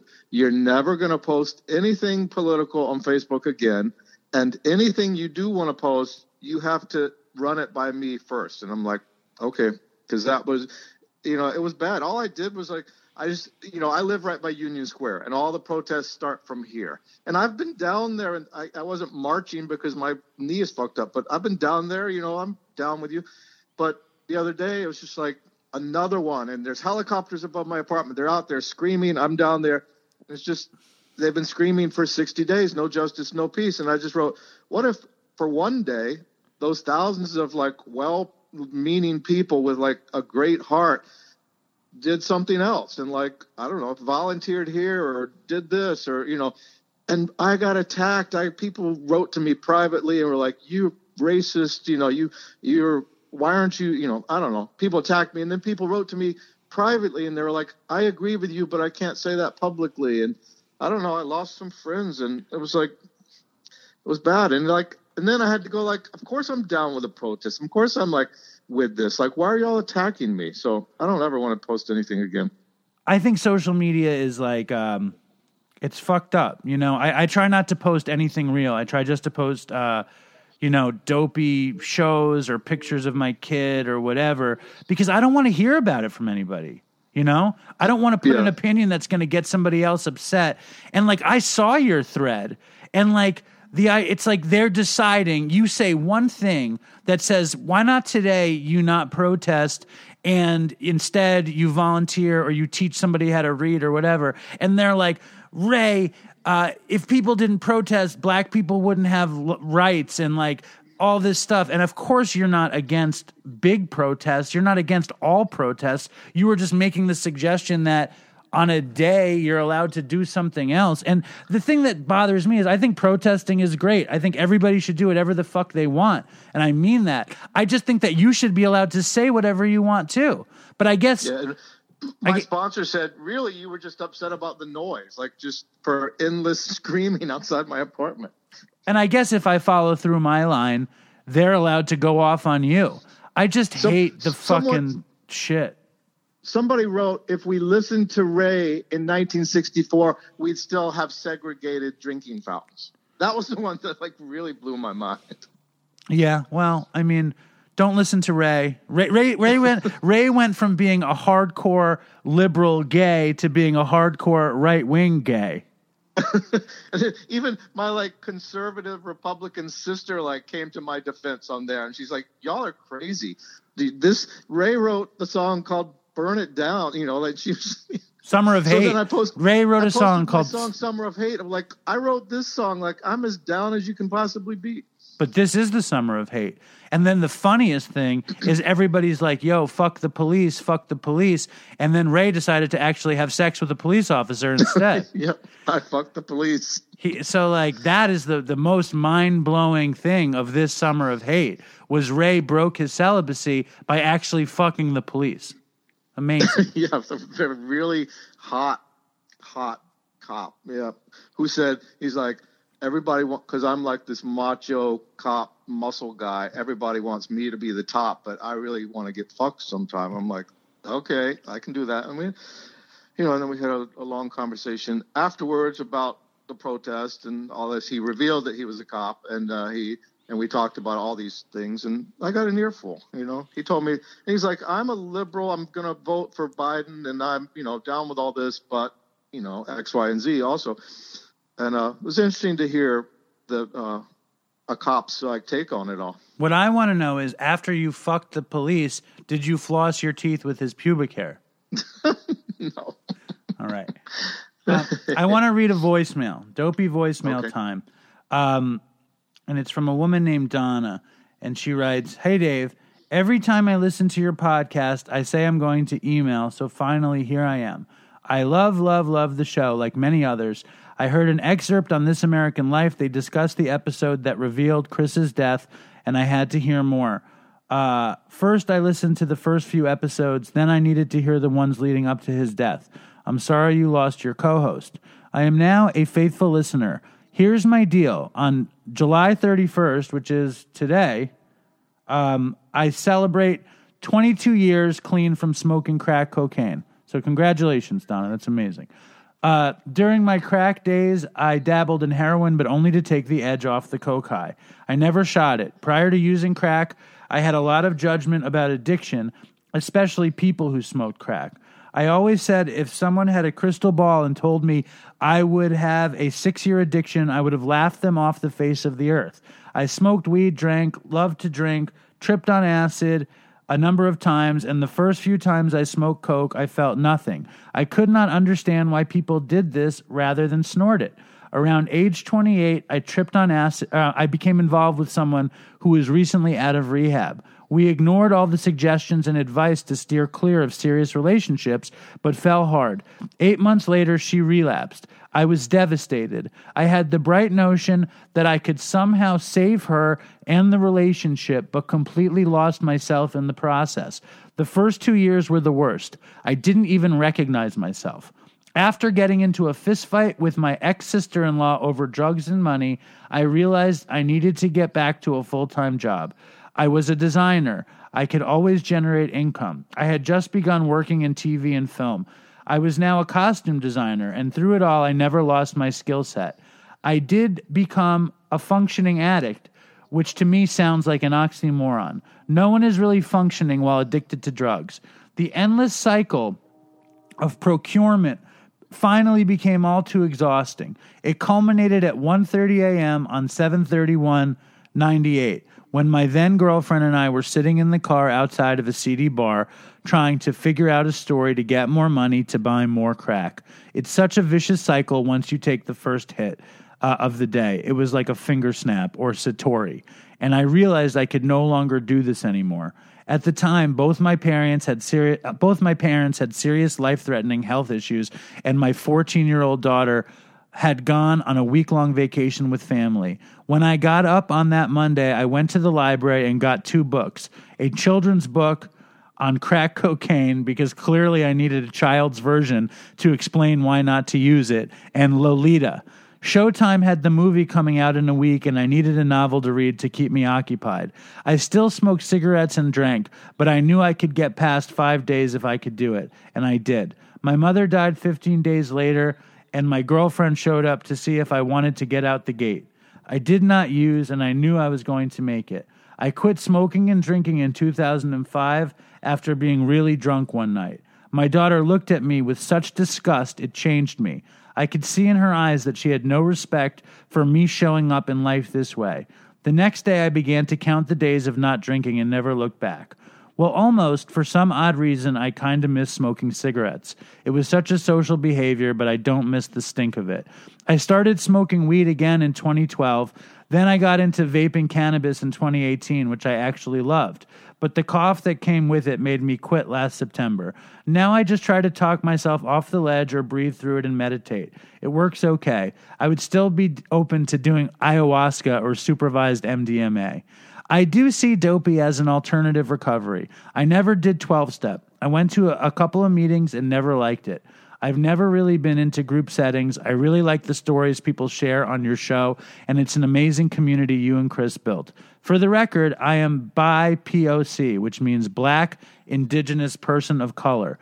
I know you get grief about a lack of diversity, but I now know that drugs are not selective. I came from a privileged middle-class home, great education, and wanted for nothing. What I can say for sure is that today I have no judgment about anyone using. I hope you read my little story on your show and it helps someone. I love your dad's involvement in Dopey, and I love that he calls you David. Stay strong, Dopey Nation, and toodles for Chris. Peace, D.A. I love that email. Congratulations, Donna. What do you think, Ray? It was a great email. Yeah, very cool. What else do you think, Ray? Well, I like how he went in sequence of I stopped this and then I stopped this and then, he didn't. It's a she. It's Donna. It's a woman. She didn't stop everything 22 years ago. She stopped smoking crack and then whittled the other things out and then brought some things back. And then, that's how real life is. A lot of times, Totally. I'm chatting with a listener who's I think he was on K2 and that's the worst drug. And now he just smokes weed, but his life was in shambles and now he just smokes weed and he's perfectly fine. So there you go. That's my point. My point is there is no one shoe for every foot. I mean, and I'll say it again, 12-step. I needed 12-step. It saved my life, but it doesn't have to save somebody else's. Just we just don't want people to be suffering. We want people to enjoy as much as they can. Yeah, I think I need regular old-fashioned 12-step. I've discovered. And that could change, or maybe the best thing about 12-step to me is that after you get better, you can get somebody else better. That's the most beautiful thing of all. Yeah, I never felt like I could sponsor somebody in the last 5 years. I never felt like I'd had a spiritual awakening. I'd never had any of that. I just stopped drinking, and then I started drinking again. But now, do you think that could happen or no? I'm feeling spiritual awakening and all that? Do you think it's possible? Yes. Yeah, no, I've turned a corner. I think the promises are possible. I think spiritual awakening is possible. I think I can help other people. I think I could sponsor people. I can feel this coming, That's awesome, man. You hear that siren in the background? Yeah. That's the 12 o'clock siren. Every day in my town, it goes off at 12 o'clock. Oh, yeah. I paint a lot in Terrytown, and they have a I thought it was like a boat arriving on the river. This blast at noon. It's so loud. You can't believe it. I guess yours is the same. Hold on. There seems to be some kind of an emergency. Ray, I love you. What was the emergency just then? The cat fell in the fucking glue trap. No. I swear to God, you got it out? How'd you get it out? It got out. I don't know. It got out before I got there. But Susan, the cat loves Susan, and Susan loves the cat. But Susan, sometimes, we play with that cat toy, you know what I mean? Where the cat has to chase the string on the end of the stick. and Susan like becomes Robert De Niro and starts beating the cat with the stick. Then she like starts stomping the cat out like Robert De Niro in fucking Goodfellas. She's like fucking, she goes crazy. And the weirdest thing is that the cat likes it. The cat doesn't run away. The cat like purrs and like loves Susan. It's crazy. The cat is, you have a BDSM cat. Yes, she likes being dominated by the baby. The baby likes dominating, and everyone and the Dopey Nation thinks that we're the worst pet owners in the world. And it turns out Susan like gets off on abusing the cat. It's fucked up. Wait, are we on the air? What's going on? Yes, we're on the air. Oh, oh, good. Dopey Nation, I'm half kidding. The cat loves Susan. Susan loves the cat. Don't worry about the cat. The cat is okay. Call the ASPCA. Yeah, call Feline Services pronto. I don't know, Ray. Do you think that's fucked up if a 2-year-old stomps on a cat? Wait, is stomping or like hitting with a toy? I would say both. I don't. Sounds borderline to me. It's borderline, but we're dealing with it. The cat Susan's very she's not gentle, but she can't really cause pain because she's very weak. She's a weakling. She's a very weak 2-year-old. Well, she's 2. Yeah. But Onyx likes it. That's the worst part. Well, Onyx is a kitten also. Like, I don't know. But Linda's like, we're all freaking out and screaming at Susan, but like, wouldn't a cat, if it was threatened, run away? Yeah, I think, it will solve itself. Like if the cat doesn't like it or it's too much, they'll run away very fast. Exactly. All right, Ray. Stay strong, Dopey Nation, and fucking toodles for Chris. Stay strong, Dopey Nation. Fucking toodles for Chris. Peace out. Bye, Dave. Bye, Ray. Peace out, homie. I almost forgot. I meant to end the show with Colicchie's incredible 8-minute opus to drug addiction in his song called Drug Addiction. It's fucking amazing. Here's Colicchie. Check him out. Drug Addiction. Colicchie. You see, everybody got a story to tell. Well, here's mine. My pain's deep, I've been through hell. I managed to survive, so I got a story to tell. Listen, I stand victorious, make the sign of the cross. Look, I'm here to be the voice for every friend I've ever lost. Let me pray as I put together my hands. I've never been ashamed to tell you the person I am. When it comes to doing drugs, I've never been a rookie. But hold up, let me tell you about the places that they took me. I haven't showered, it's been possibly a week, and I'm so deep in a psychosis, impossible to speak. That coke is in my arm, now it's impossible to sleep. My throat's numb, closed shut, so it's impossible to eat. Losing weight's a part of my daily routine. I always use against my will, just praying I was clean. So nod your head if you understand what I mean. When I was growing up, I never thought that I would be a fiend ever. My life's tumultuous, it's never getting better. Another abscess from my arm is getting severed.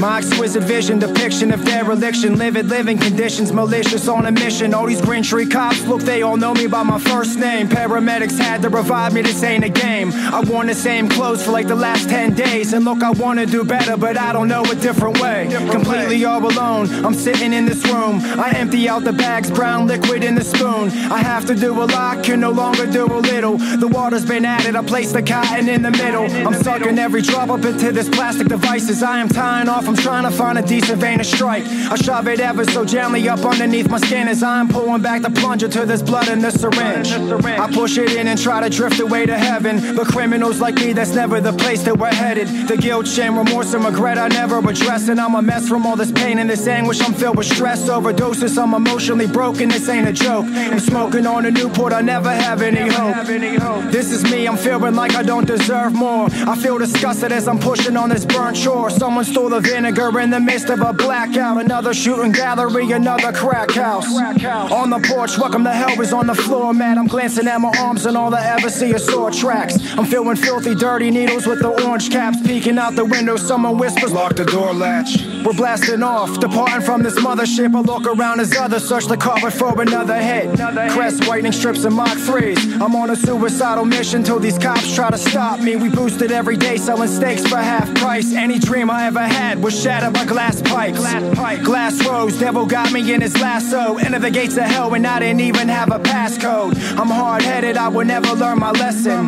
You know the drill, commit a crime and get arrested. The misery never ends, I spend another week in jail. I don't have friends, family never paid my bill, so I would withdraw and kick on that concrete floor. I feel I've had enough, but my body is screaming more. The food is horrible, but I haven't eaten in days. No reason to call home, cause I got nothing left to say. I'm tired of this jail, I don't ever wanna see prison. Look, I'm tired and exhausted from this life that I am living. I would get a couple days clean and say that I was done, but every time I got released I was back on the run. It's back to thieving, lying, robbing and ripping and running. These problems I don't solve them, I'm crippled and sick to my stomach. I hang with prostitutes and these deadly degenerates. I'm homeless for the moment, but that's really quite irrelevant. The only thing that matters in life is my next high. I gotta be willing to change and give it my best try. I'm a servant and this heroin's my king. I'm feeling like a slave as I dangle from these puppet strings. I'm just a marionette, I'm staring at death as I am carrying regrets that are just tearing through my flesh. We're dealing with a topic we're so careless to neglect. We're dealing with a dilemma leaving every parent stressed. I'm so sick and tired though of being sick and tired, but then it finally happened, motivated by desire. I hit this point, I wanted to change. Enough is enough, my efforts been exhausted and I'm tired of being stuck. My faith is never blind and my future I barely see, but overnight was open-minded, I had this moment of clarity. So it begins and it's essential I believe, cause if it worked for you then it just has to work for me. Through all this pain there's gotta be a positive message. I talked about the past, now let's talk about the present. I'm no longer living that way, for me it's a blessing, but with one bad decision I am back in that obsession. In 03 was diagnosed with hepatitis C. I utilize the bad, it's always been the fuel for driving me. And then you ask me why do I give this my all? I'm not trying to see rest in peace on my Facebook wall. I got clean in 05 and started rapping. I started touching lies, I never thought that this would happen. The shit today, trust me, it isn't heroin. It's killing everybody in the comments are disparaging. No one cares or gives a fuck that I'm clean. For them another deadly overdose is just something to see. Look, I pay attention to every post that I read as you were sitting there judging in front of your iPhone screen, talking about these dying addicts and how they are worthless, and if they put a needle in their arm then they deserve it. But that's someone's mother, someone's uncle, someone's daughter, and that's someone's aunt, someone's son, and someone's father. As I rap, the shit is giving me chills, and I'm speaking off experience, that's how I know it's real. These ignorant motherfuckers will say it's not a disease, and look, I really don't care, you can believe what you believe. I don't care to argue, I don't gotta give you proof. Listen, I was taught you don't gotta defend the truth. Incurable, progressive, and fatal unless arrested. I'm expressing aggression with every sentiment confession. Once a junkie, always a junkie, you're boring me. The last time I checked, there's one ultimate authority. I'm sick of these remarks and opinions from all these critics, cause if you've never lived it, then trust me, you'll never get it. Be quiet, you're not allowed to speak about it. If you've never lived it, then you're not allowed to speak about it. How often you forget the only time that you should ever open your mouth is to eat a dick. Everybody is dying, it makes me sick. This isn't an epidemic, this is more like an apocalypse. So when I struggle, it's only right that I fight, and my experience recites on how that diamond saved my life. Look, you don't got a clue what I've been through. When I was at my worst, you couldn't walk a mile in my shoes. I survived a lot, so it's only right that I smile. When I'm aware of my surroundings, I'm no longer in denial. I'm blown away by every message that I get. It gives me motivation, it's the reason I never quit. We gotta do this together, we must trust. There's no you, there's no me, there's just us. I'm doing this with courage, I'm doing this with pride. I'm doing this for every single friend that's ever died. I dedicate this song to anyone that's lost a loved one. So live your life, cause tomorrow may never come. Be grateful for your past, embrace it, don't get embarrassed. Every day there is more children growing up without their parents. I felt pain, look, I'm not afraid to cry. My life changed once I was willing to try. I've been given many chances, now it's truly do or die. I'm doing what it takes so my daughter will never see me high. I'm doing what it takes so my daughter won't ever see me high. I'm doing what it takes so my daughter will never see me high. I'm doing what it takes so my daughter will never see me high. I'm doing what it takes so my daughter will never see me high.